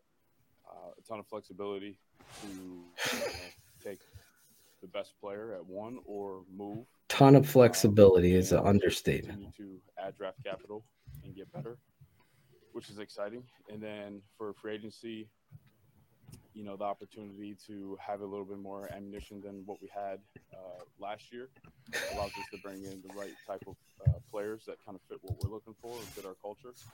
So again, we can keep moving. The Big understatement. Little more. Yeah, you got the most ever, practically. So that you can't even hear their questions again now. These motherfuckers suck. Just need your brags. Combine event is about collecting information because we still got to get back. We got to put our draft board together, tighten that up from the information that we get here, and that's really going to start to allow us to play. I like to see this is true. What makes sense for us. If you decide to trade the pick, is that something you would want to do before or after the first trade? Yeah, that's a good question. There are some scenarios that it might benefit us to move, you know, before free agency, you know, opens potentially. But again, when we get back with all the information that we've gathered from here, I think we'll have better direction. See, I think that was very telling that he's going to say, yeah, we could move before. And there's scenarios where you could, you know, add players as well, potentially, which again gives you some clarity on what you want to do in the draft and free agency. Yeah, it doesn't really approach. We're not going to approach it too much different. We're going to collect the information like we always do. I think the volume of information just goes up. As you sort of gather that information, how are you going to balance maybe the want to add more picks and maybe the value of that compared to a guy you might be targeting up there you can get when you get that? Yeah, it's a good question. And that's the numbers game I talk about. Here, could you pause it? Because I really can't on my end on this. So, two big things here is basically being honest, which I respect. You know, in this time and era, a lot of lies, the lying season and everything, but you're backed into a corner because you either shit or get off the pot type of situation. You love Justin Fields. If you say that, Justin's our guy, we're open for business. That would be one way to handle this. But they're saying due diligence. Then he's talking about being in this position where you can draft the best player that you believe is a game-breaking blue chip football player, a.k.a. Will Anderson, over Jalen Carter, irregardless in my mind. But a lot of people are now coming on this, and this is where you need to be careful, just like Shane was talking about and Cars had talked about on the Patron show with Walker. These guys that have a great athleticism, size, length, and a high ceiling don't overlook what Will Anderson did and plays and what he's going to do. So as freakish as Wilson is, and I believe there's going to be a big ceiling for him, the best player in this draft is Will Anderson, even if Jalen Carter wasn't arrested or whatever, you know, warrants out for him, whatever that is. Yep. So now you got to decide, do I take him and build him as a pillar piece, or do we, you know, trade down and kind of accrue a bunch of players and hope that in a draft that always is 50-50, irregardless, that these bunch of swings at the plate are going to come to fruition. It's the age-old adage. As long as I'm sitting here looking and thinking and listening to everybody's opinion, I'm of the belief that if you could trade down one with Houston and make sure you threaten them with the Colts and still get Anderson at 2, then you've won because you got something in return. You held them hostage and you didn't lose the best football player in the draft. That's really what this guy's decision is going to have to be. How do you rank Will Anderson, Tyree Wilson? How do you rank these guys? How do these offensive tackles rank? No one talks about that. I have Clancy, I'll tell you right now, in my top 10. I believe. I don't care what he measures. I'm watching tape of Clancy just do crazy things. I believe he's that talented of a football player. We'll see how he tests, what he benches, but I see the power and strength. Those things in this whole draft, Ryan Poles is going to have to make that decision. Now, I'll put it to you like this. If you have a redraft of things, they do this every year, right? They redraft like, oh, let's go back. Let's redraft. A lot of people hide their original draft stuff. But Shane, we don't do that. Shane says his entire street is down. Oh shit. Yeah, that sucks. But the weather's awesome. But guys, the situation with the Chicago Bears, to me, Will Anderson is the class of the talent in this whole draft. So you have to weigh that against several swings. Now, there's good players in there, but are they going to go? So, see, I agree with you on that. Talent-wise, Will Anderson is definitely the tops in the draft. I would definitely take him at number 1. If I were going to say at number 1, top 4, but if I were going to say at number 1 for the Bears, that's who I'd probably target. Yeah. But I think this team is just it's the same thing as, trade all these guys for one wide receiver or something like that. No. This team needs way more players and needs to fill way more holes than just one guy. And I know you believe he's generational and he could just destroy a game plan for offense. But for me, I think there's more to build off of. You have to build more of a foundation than just one guy. Well, that's why. Can I pose you a different way then, Bill and Ivan? Let me free agency is so important. Hold on, Chris. Gotcha. The Bears go out, sign an offensive tackle, 2 guards. They go out, they sign a defensive tackle, a linebacker, a corner. They have to, by the way. They go out, right? Now you've set yourself up to say, hey, I can take the fucking blue chipper and have that talented football player there. You go back and you look, I've always said it, quarterback number 1, pass rusher 2. That's how it is. Then you go to offensive tackle, corner, and you can argue there. But if you hit free agency, and you should, that should be your bread and butter on offensive line. They're ready-made veterans. I go out there and get the kid from Denver right now and put him at guard. What's his name? Dylan? The hell's his name? Dalton Risner. Yeah, Risner. Dalton Risner. Get a guy like that. It's a fucking animal. Fucking knocks people around. Now you got opportunities with Tevin Jenkins. Move him to right tackle. You want to build with Braxton Jones, and you get Orlando Brown. Say you get Risner and Brown. You think that changes your offensive line? Then you go on the other side. Jones. Free agency sets up the board. 2, Ryan Pohl, and the audio on this sucks. So it sucks that we can't really hear the questions, but here, you want to try mine? You could try. I don't know if it's I don't think it's Ivan's fault. I think it's the Bears. Maybe. Try it. Maybe it'll be louder. But the reality is, and then get to your question, that you can't pass a generational talent with a history of the Chicago Bears being, okay, Brian Urlacher, generational talent. Yeah, that's a good question. There are some scenarios that is a lot. that it might benefit us to move. Can you before full screen that? Opens potentially.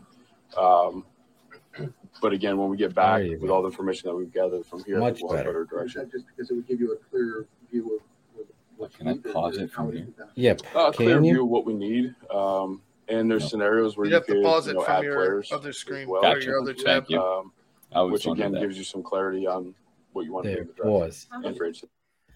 The thing that he's really being transparent here is, and it's right, the 40 times are going to check boxes, but it's really the medical that you want to get to make sure that your tape, okay, I give this guy, say on a score level from 10, 1 being bad, undrafted, 10 being blue chip Will Anderson.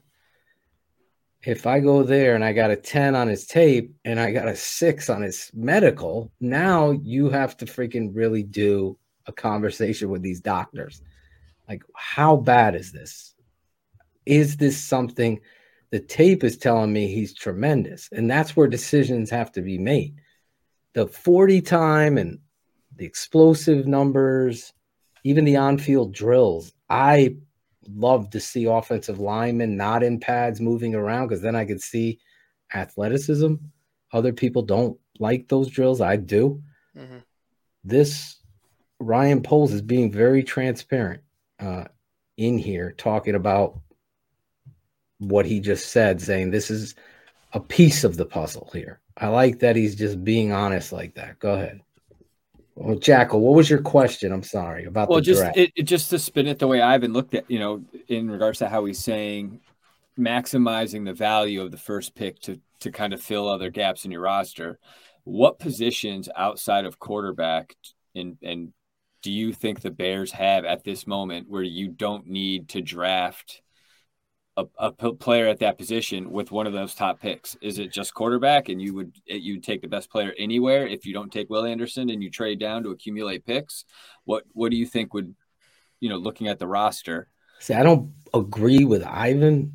I'm just curious. That's why I'm asking the question.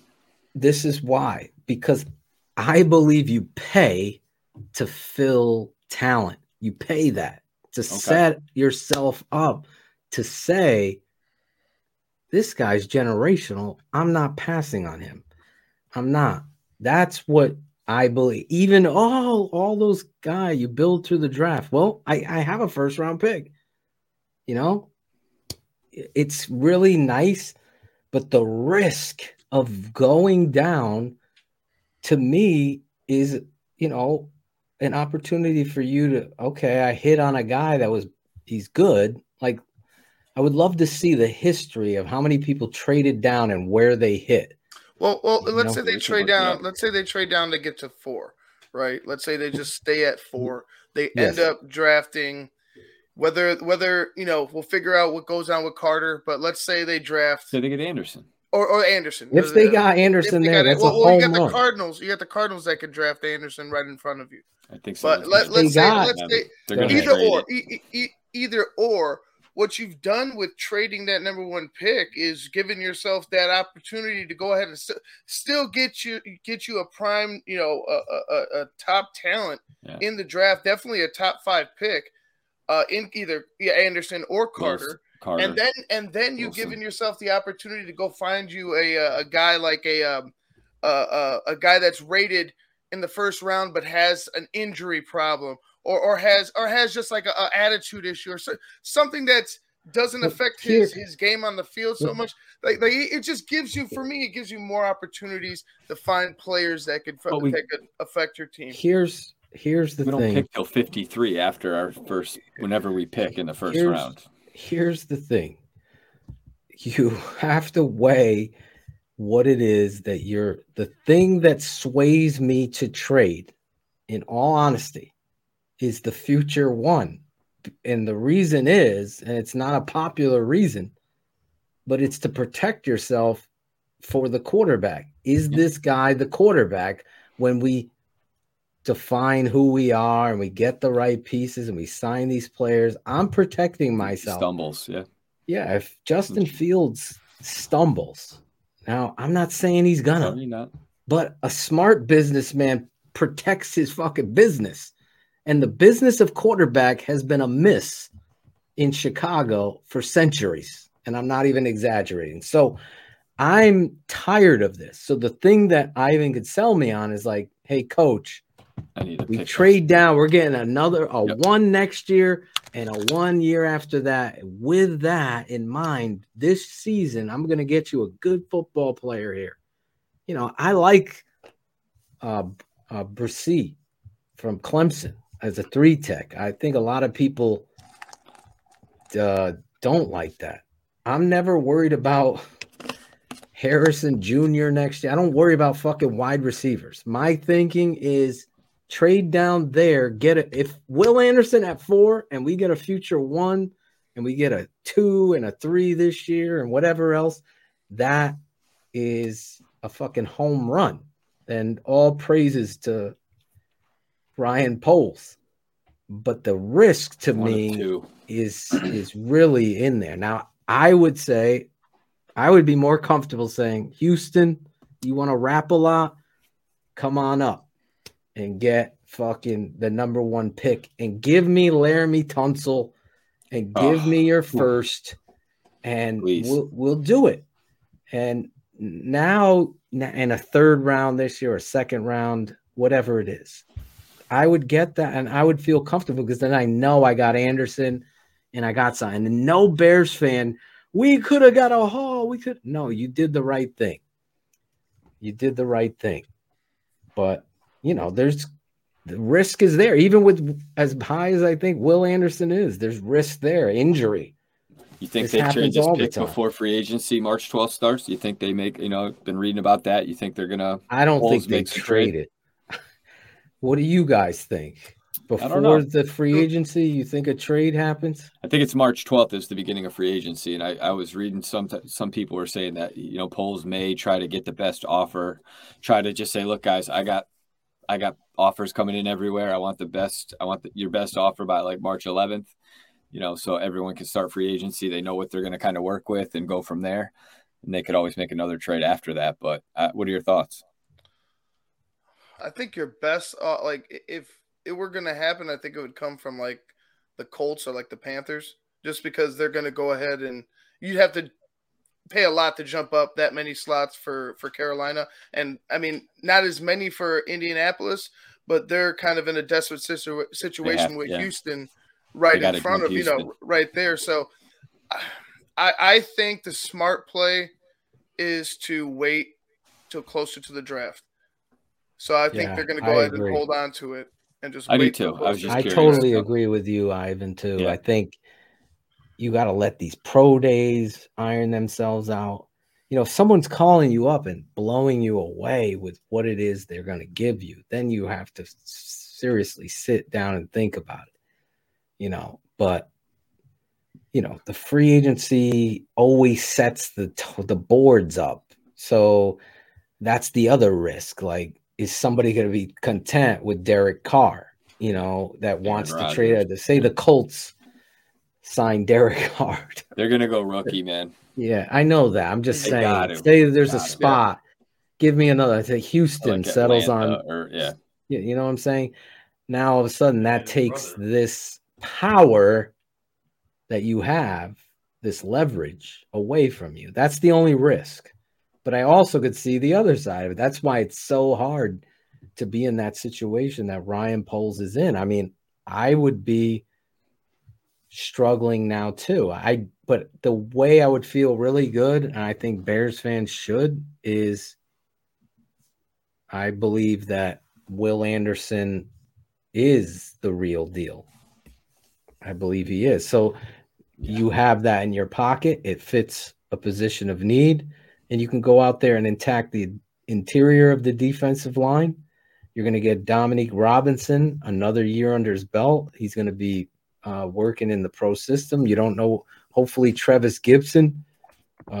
I really was hoping bigger things for him, but maybe that was a slump season in the new defensive philosophy, and then he turns it around this year. You don't know, but those situations have to, that's what you get paid to be in this position for. I don't believe that. I believe Ian Rappaport when he's saying everybody's calling to kind of get that number one. And I believe it because I believe CJ Stroud and I believe Bryce Young are quality NFL quarterbacks. I really do. Levis also, he's not working out at the combine, right? He's not doing something. Will Levis, I'm sorry, he turned down the Senior Bowl. He didn't want to play in the Senior Bowl when he had an opportunity to do that and kind of showcase who his talent was. That was kind of a knock that I had on him, the quarterback from Kentucky. But that's for another show. But I put that out there now. But free agency for real is going to set the tone. And obviously, the combine is going to be full with numbers in the next couple of days and wows and up boards and what have you. I'll tell you one.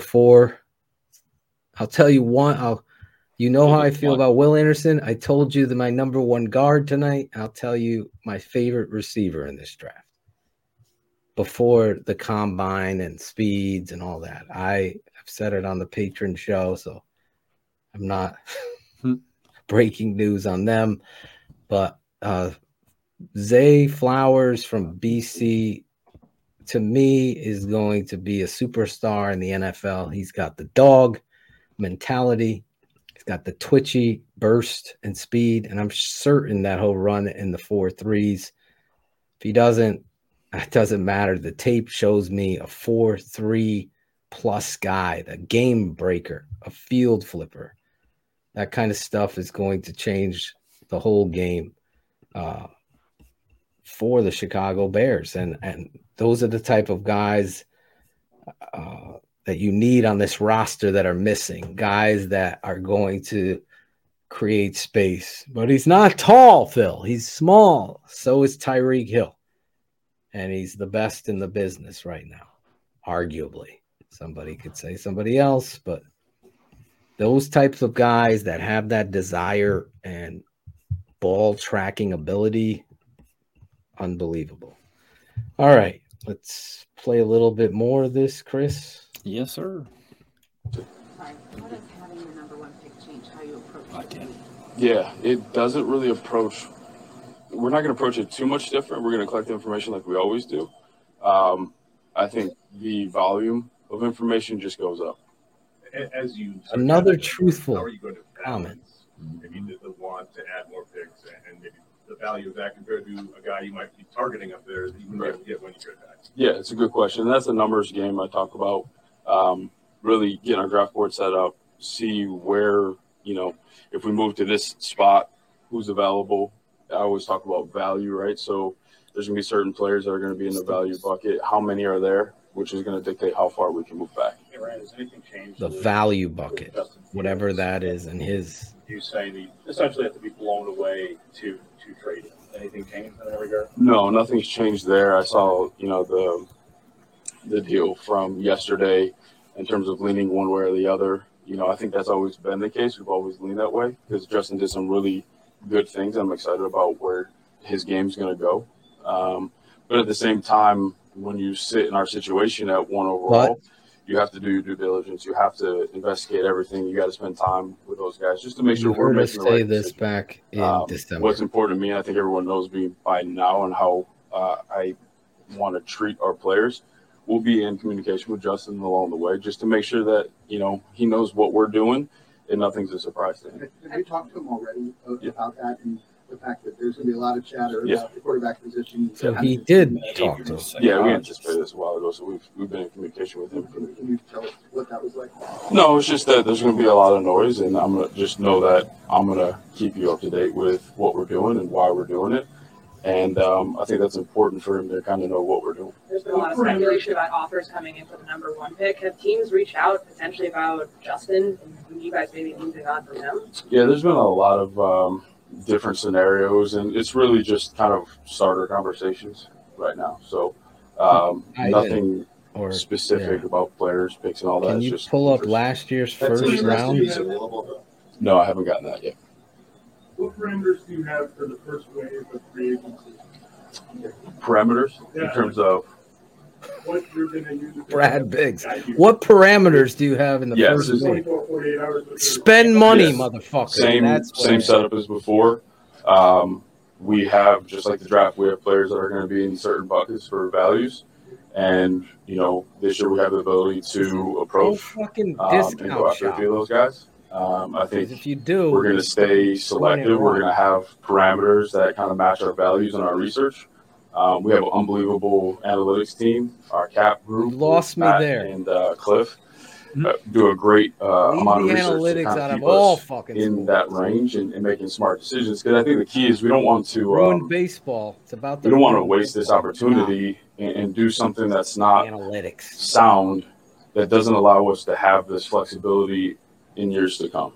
So that's the balance that you're trying to take advantage of now, but also not trying to hurt you down the road. You use the word value. Can you actually find value with the very opening free agency? Not really like straight to the value, but you can have parameters for what that looks like historically. I don't know what he. What are your benchmarks for the next 4 or 5 weeks? Yeah, so the thing about free agency, you got to always be on your toes to adapt and adjust. But at the end of the day, it's I'll put it very simply, but it's to improve our football team, get as many guys on our team that can help us do what we're trying to do, which is win a lot of games. Gotta spend. Gotta do it. What traits are you looking for in players? What are you looking for? Yeah, I'll go back to coach's hits principle. Guys that play the way that we're looking for, violence, length, tenacity. Length. That's what we're looking for. Guys that can get after the quarterback, but also play the run as well and be disruptive. I don't want to put words in your mouth. It's safe to say from what you say now and that kind of that you're planning on just being the quarterback. That's the plan right now. And like I said, we're going to do our homework on this class. And if something changes, and again, I'll just use the same statement, we got to be blown away to say, you know what, I think this is best for our organization. What can you learn about quarterbacks here that you have? He laughed and said, yeah, so this is an opportunity to sit down gotta and be blown away. Get to know the person, what makes them tick. You have a period of time where you can get them on film and talk about different scenarios. And you can really see how they process. They can give you the why. Is it very don't give them the why short-sighted, or is it like a overall like big picture view that they give you, and they can tell you why they're doing the concepts. Lawrence Funk and that shaved your head. That's everyone's taught differently. All the schemes are different. That gives you a little bit of guidance of how much they know about ball and Logan already trusts polls. Good. Fucking Logan would throw all his money down on when you watch it over and over right and now. Wow, like this is like different. But it's a collection of anticipation, arm talent, arm strength, accuracy. It's all of the categories that you look why for they in a quarterback. took And then, fucking Patrick like Mahomes and we took Trubisky. Person. You need to be a unique human being to play this position in this league with this pressure, and just to be able to keep coming game after game after game, and also critique yourself and get better year after year. So it's a huge checklist, but we'll go down that and just be sure we're doing the right thing. Back to the defensive line, the Commanders tag their 3 technique today. Those guys don't typically hit free agency. How do you attack that position then, kind of knowing that the lot might not be as much to go through next month? Yeah, we're going to, obviously the flexibility we'll see after these next few days and weeks of who's available in free agency, where they fall on our value chart and our board. Value. And then if it's not there, then maybe that turns to the draft. So that's the beautiful thing about balancing both of those things. That's why we spent so much time evaluating both sides to kind of see what's going to be available to us and where we need to pause, attack Jackal? in both. Because I want your educated thought. The word value is bang for your buck, right? You're getting more, right? Value. Like, what's the actual definition of that? Because he keeps bringing it up. Like, what is value? Are you talking about like good player at a discounted price? Because that's not going to happen. I think there's a few ways of looking at it. Analytically, you could look at it from the rating scales that players and draft picks and values, what everybody holds. So if you're able to accumulate more picks and get more worth, exactly the value and what the player is actually worth, you can quantify a player's value. And the more you acquire, instead of having one pick, it's more valuable to have more assets to do just that, I'm assuming is what he's referring to. That's a pretty good explanation. That's what I want to understand. I would love for one of these guys to be smart enough to say, what's your definition of value? And then he's referring to bucket, the value bucket. Yeah. So I don't know what his bucket term is those guys depicted traits that you've defined that fit in your bucket. Is that what he's coming? Like these things to me, he's being very revealing. I don't trust Ryan Poles yet. Not one bit. I do not.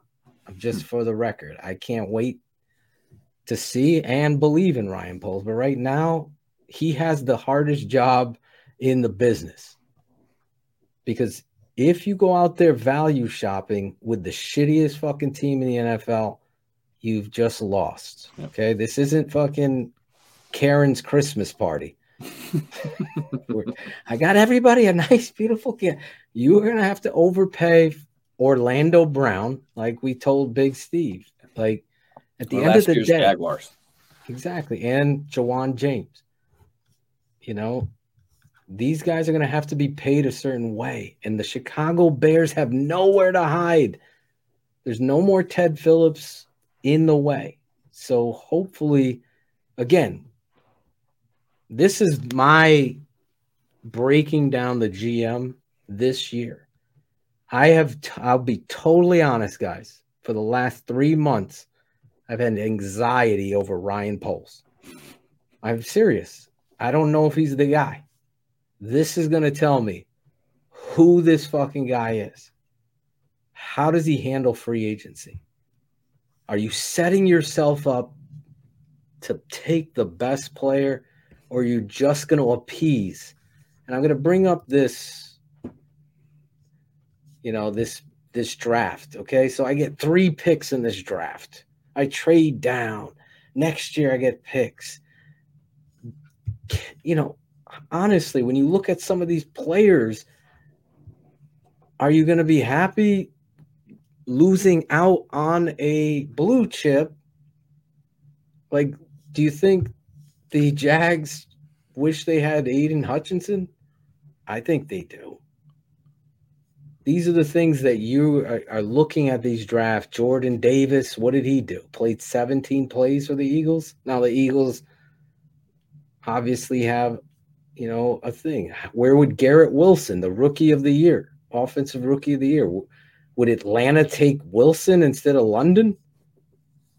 Yeah. These are the things that you can't go back. It's nice to say I got a bunch of picks.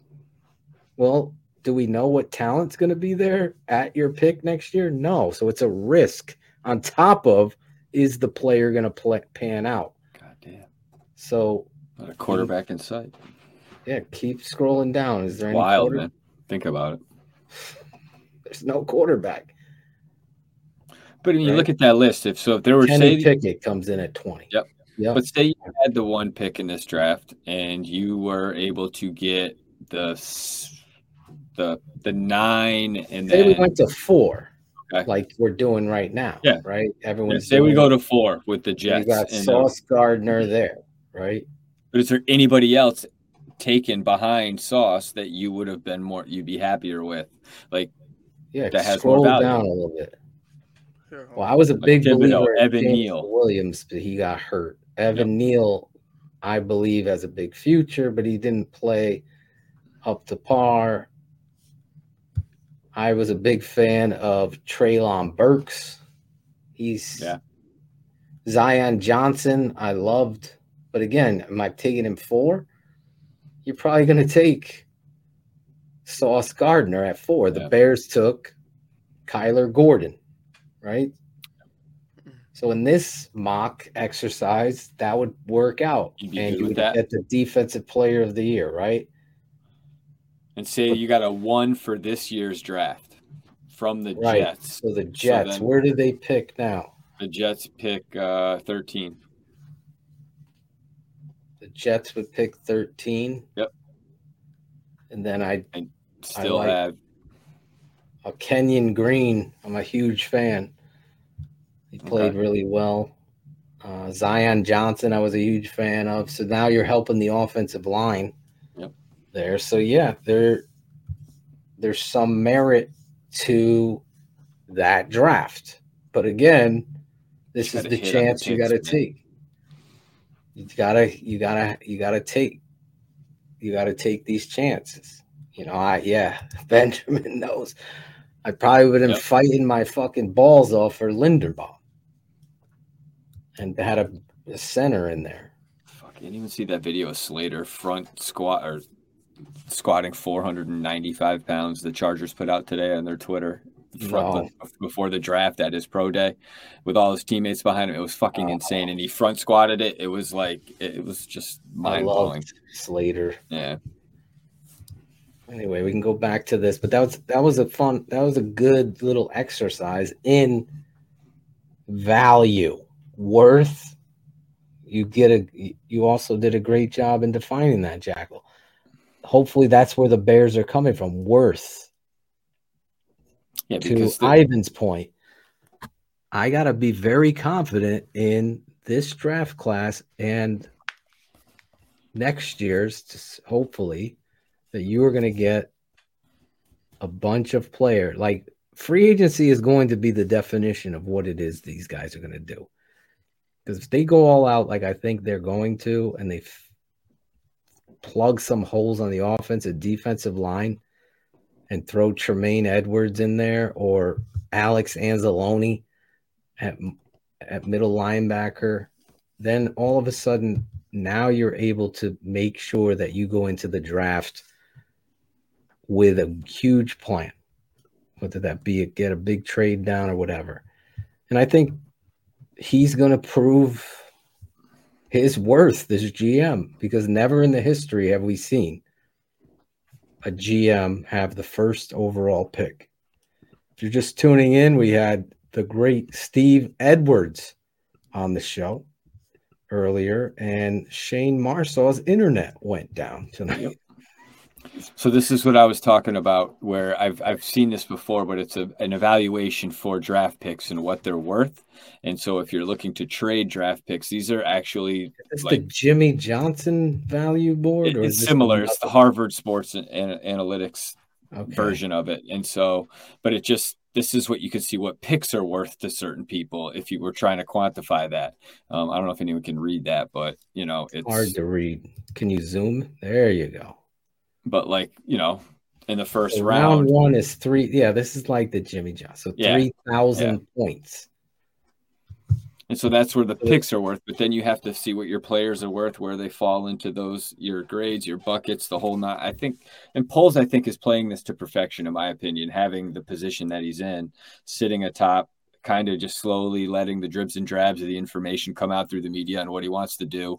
And I think he can't overplay his hand, because it'd just be fucking, you and I could do that. We could negotiate right now, I think, where he's sitting, because the toughest part is nailing the draft picks, though. If you want to get all these picks, you want 17 picks in a draft, you need to fucking hit on at least 40% of them to have some success on your season, because it's really hard to hit on players in the NFL. And so I really, if everybody wants to trade down and acquire all these picks, I just be careful of having so many chances, because it just leaves you also with the opportunity of missing. So you turn to your scouts and you rank these, the guards, the tackles, and you value them based on your board, where you believe they're going to be drafted in, and you put your whole big board up there. Then comes your ranking. And now you've had the meetings with them, you've got the medicals, you've hit free agency very hard. So you've filled the pillar pieces that you A, have to spend, and B, have an idea of your weakest spots and where does free agency align with those. If they put a tag on Orlando Brown, that's that. Just like Daron Payne, everyone was believing, including myself, that Payne was coming to Chicago. Now it's done. The plan has to change. Yep. Now you got to go a different way. Now Jalen Carter gets a warrant out for his arrest.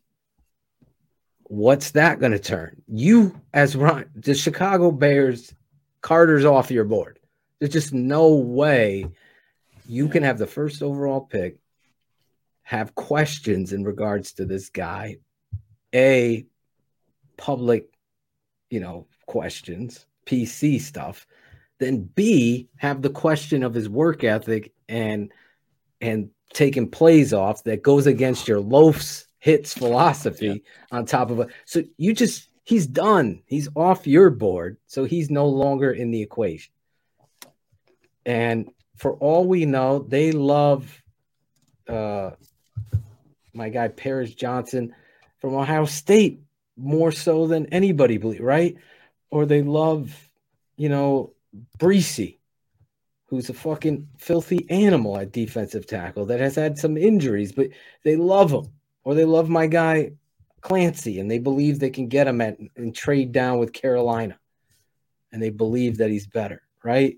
I just always remind TJ Watt, where did he get drafted? 19th? JJ Watt, 10th, 11th? Yeah. Let's go. What did Strahan go? Oh, jeez. You look at these passers, they could be found. Our guy, Chandler Jones. Strahan was 40th. Chandler Jones, he went where? Right before the Bears. Or the Bears took Shea McClellan and passed on Chandler Jones. These guys, redrafting these things would go different. So you got to hopefully have the right scouts. 21. The right people. 21 was who? Chandler Jones. Holy shit. Chandler Jones went 21. Still playing, by the way, Jackal. Playing well. Shea. Where's Shea? I really had hope for Shea. I'll be honest. I thought Shea would be better than he was. And then he became the Stay Puft Marshmallow Man. He's soft as a pillow. But if I had sat down with Shea, I would have known that. That's the thing. Shea flashed some bend and talent off the edge. It's going to be interesting, needless to say. I think we had a really good discussion. I think how much more time in this polls presser is there? Another 8 minutes. What do you think, Ivan? Thumb, you're the producer, super producer. Shout outs. How do you guys feel? I mean, at the end of the day, he's talking. I mean, we've all watched it, right? Yeah, I've watched it. I mean, I don't.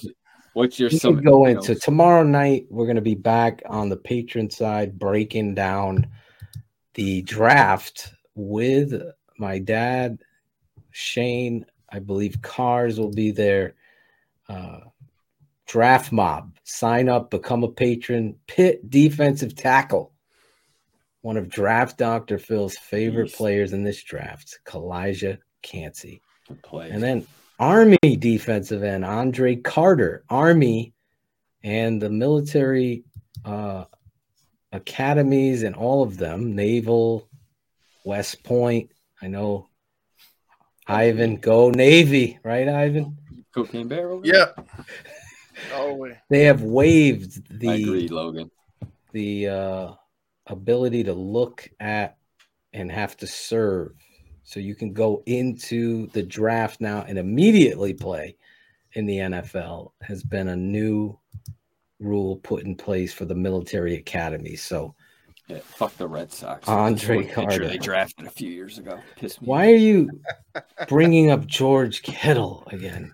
You just want to just destroy. Did you see Will Anderson? Did you guys? I missed the first 20 minutes. Did you guys talk about Will Anderson in his little interview talking about after meeting with Chicago and how he was excited about it and just so they got something special going on over there?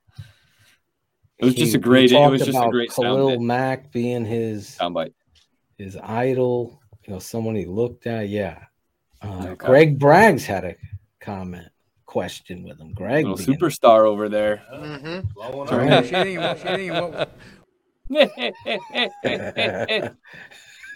Angelo, I was asking Angelo if he knew Bragg. Angelo, do you remember Greg Braggs? No. Oh, No, Angelo don't. So funny with no facial hair. Listen, we've said it all. We've done it all. It's that part of the show where there's hope. There's hope, guys.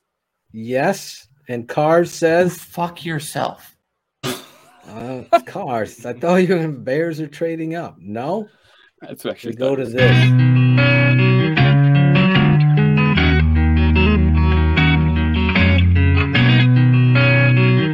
Shout out Tape Never Lies. Shout out. I know you hear me, baby. Shout out. I know you see me, baby. Shout out. We gotta holler at you. Keep it 100 crew. Gotta show love too. Shout out. I know you hear me, baby. Shout out. I know you see me, baby. Shout out. We gotta holler at you. Keep it 100 crew. Gotta show love too. From the fans in the stands to the follows on the gram. Thanks for your support, showing love in the DM. We stay Spencer strong, fight together till the end. Now it's time to shout out worldwide friends and fam. Like the network that keeps it real, 100 crew. So many in the world that I gotta show love to.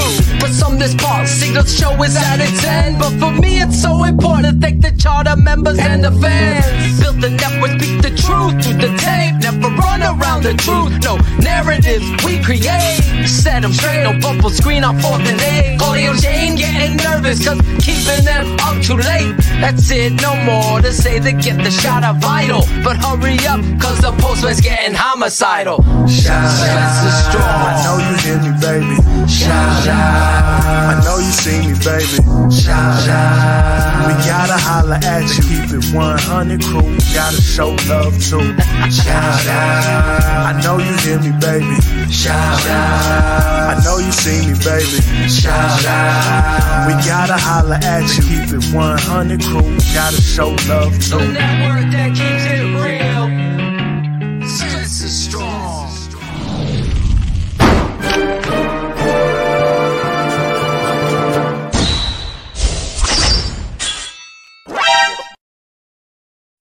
Played it all for Claudio. Claudio the barber. So serious at the end. It's like, what the? Why so serious? Why so serious? Jinx. Claudio the barber, one of your epic performances again. Yes, it was good. Claudio. A lot of fun. You caught me on the phone. But Caught you on the phone. That's it. Hey. Nothing else I can say about that. I fucked your mom. It was funny. I fucked your mom. He's rolling a joint. He's doing this. I know. I did. It was. We're guessing. It was. I was like, oh, he's looking up videos of Mbappe. That was a good one. You were getting killed. Mbappe. I give Steve credit for just plowing through and just talking. Oh, he was right on the screen all by itself. Well, that's why, because I'm listening and I hear him talking. So I'm just like, cracking okay, up. They're talking. I'm on my phone. I couldn't stop. Then I see the text. Hi, Claude. I'm like, I was hyperventilating in the bag. That shit was Oh, hilarious. that was so funny. I was crying. Tears coming down. Classic moment in this history of this show is you. Let's start with you. You got any shout outs? Shout out you guys. It's always fun. Obviously, it's always a good time.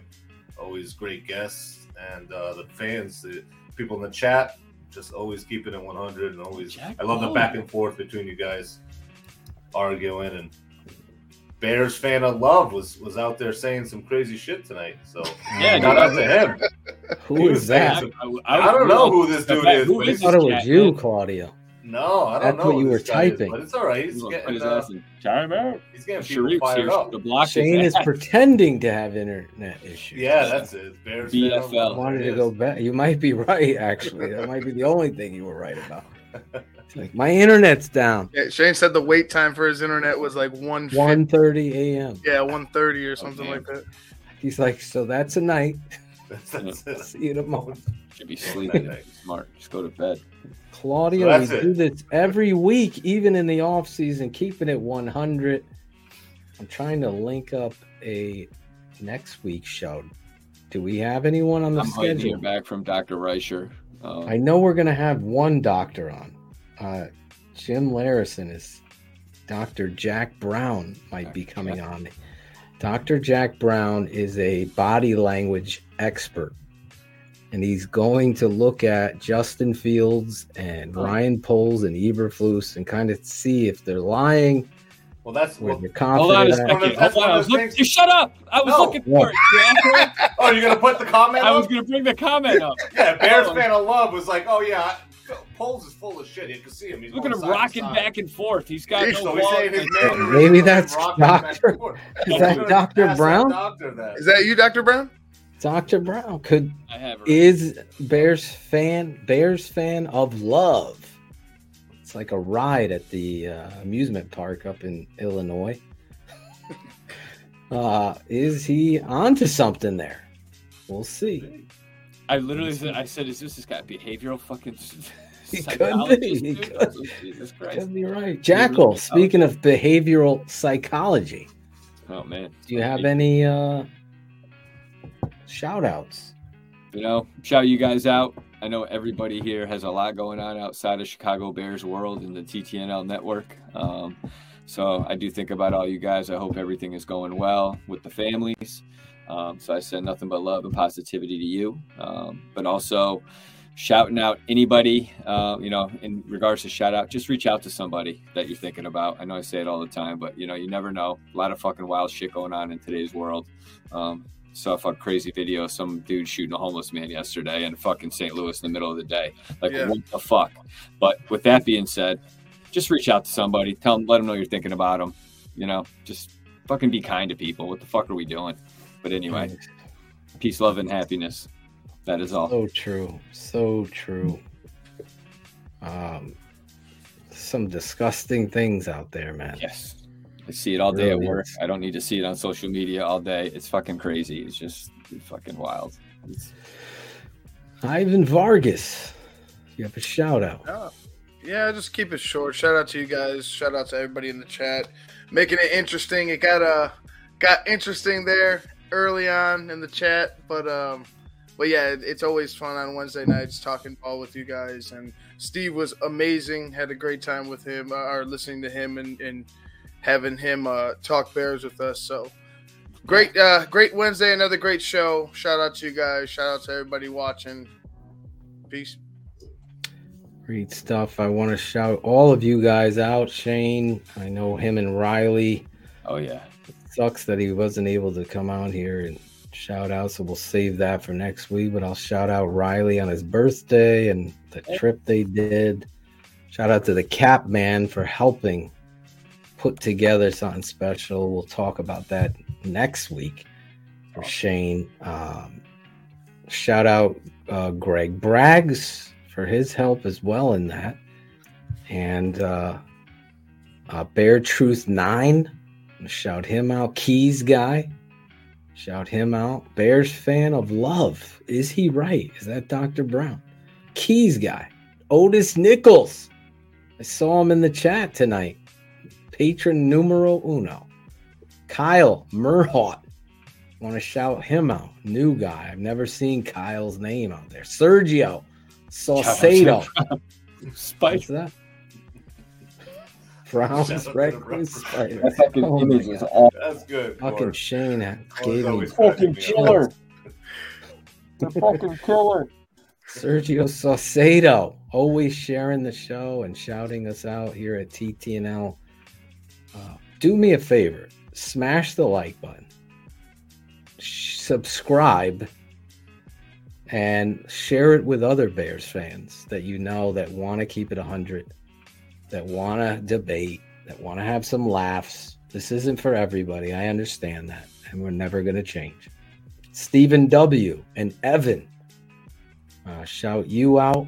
Brian Gilmore, I saw. Jose Torres, my boy, was in there. HL Priest, the Caminator.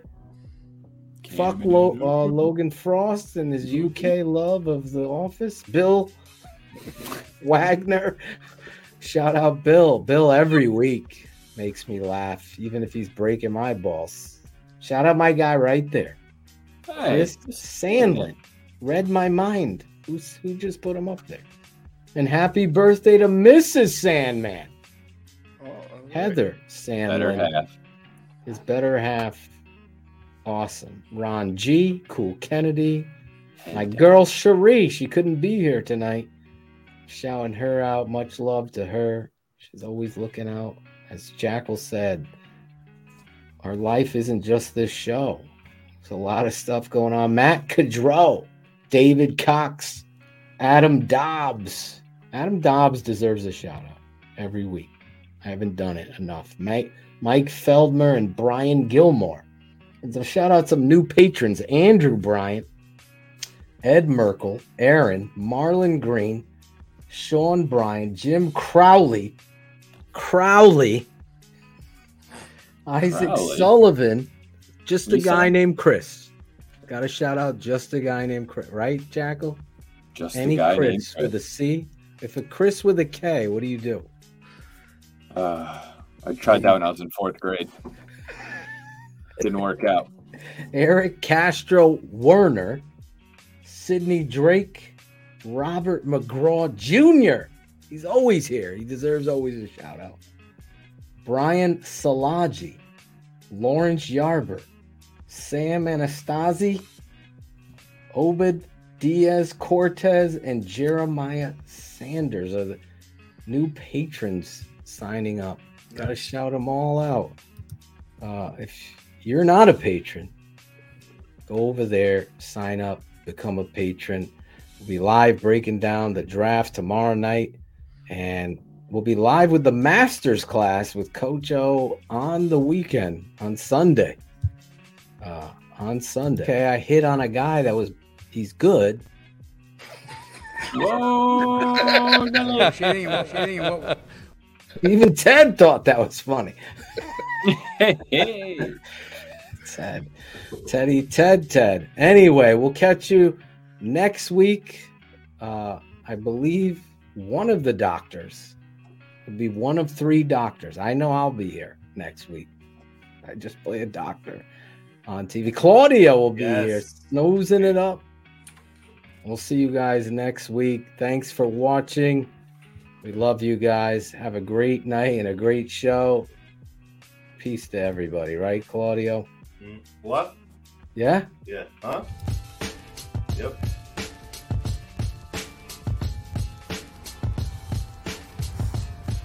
The tape never lies. Hey, fuckers. This is Brian Erlacher, and I'm keeping it 100 on the Tape Never Lies Network. The tape never lies. TTL, the tape never lies. Tape never lies. Are you friends with Adam Ray? I am. Come on. Bill.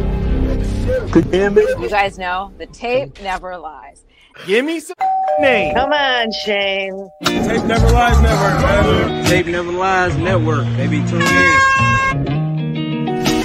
I'm a born American boy. Born in this land. I tell you what, man. Tristan Abner, I tell you what, man. You could be better in the open field. That's all I said. Brenton Gill's the fucking new punt god. I'm fucking love it. I love it. I grew a goatee because the only way people knew that I had actually gone through puberty is his hair either had to be here or here, and that was it. These guys will tell you the best abilities is availability. Best ability isn't availability. It's accountability. You fucking nerd fucks. There you go. Yep, I like it. Fuck yourself. Blame it on the bubble wrap. I love all. Jim Larison is faster coming out of the end zone than I see Ebner. It's pretty true. I mean, that's true. The tape never lies. Yeah, exactly. Who's gonna rise up Jeepers creepers. I'm good. I'm feeling good about this week, man. I'm excited. Yeah! And when we go, I love all That's gonna get old. Good, man. That's good. More podcasts we listen to during the season and during the off-season. Network, baby. Sure. Have you watched The Matrix yet, dude? Never lies. So man, I fucking fucked up. But Tackle did the grave digger on my ass. I was like, oh man, Claudio hired him to draw logos because he's unemployed. Ours was also supposed to be named after Dionne Warwick. That's so strange. Give me some fucking names. You know how cold it is here, guys? I'm doing this for you. I'm doing this for you, you know. I got it up. Watching the Tape Never Lies Network, but her face can't. She gotta work that ass for that.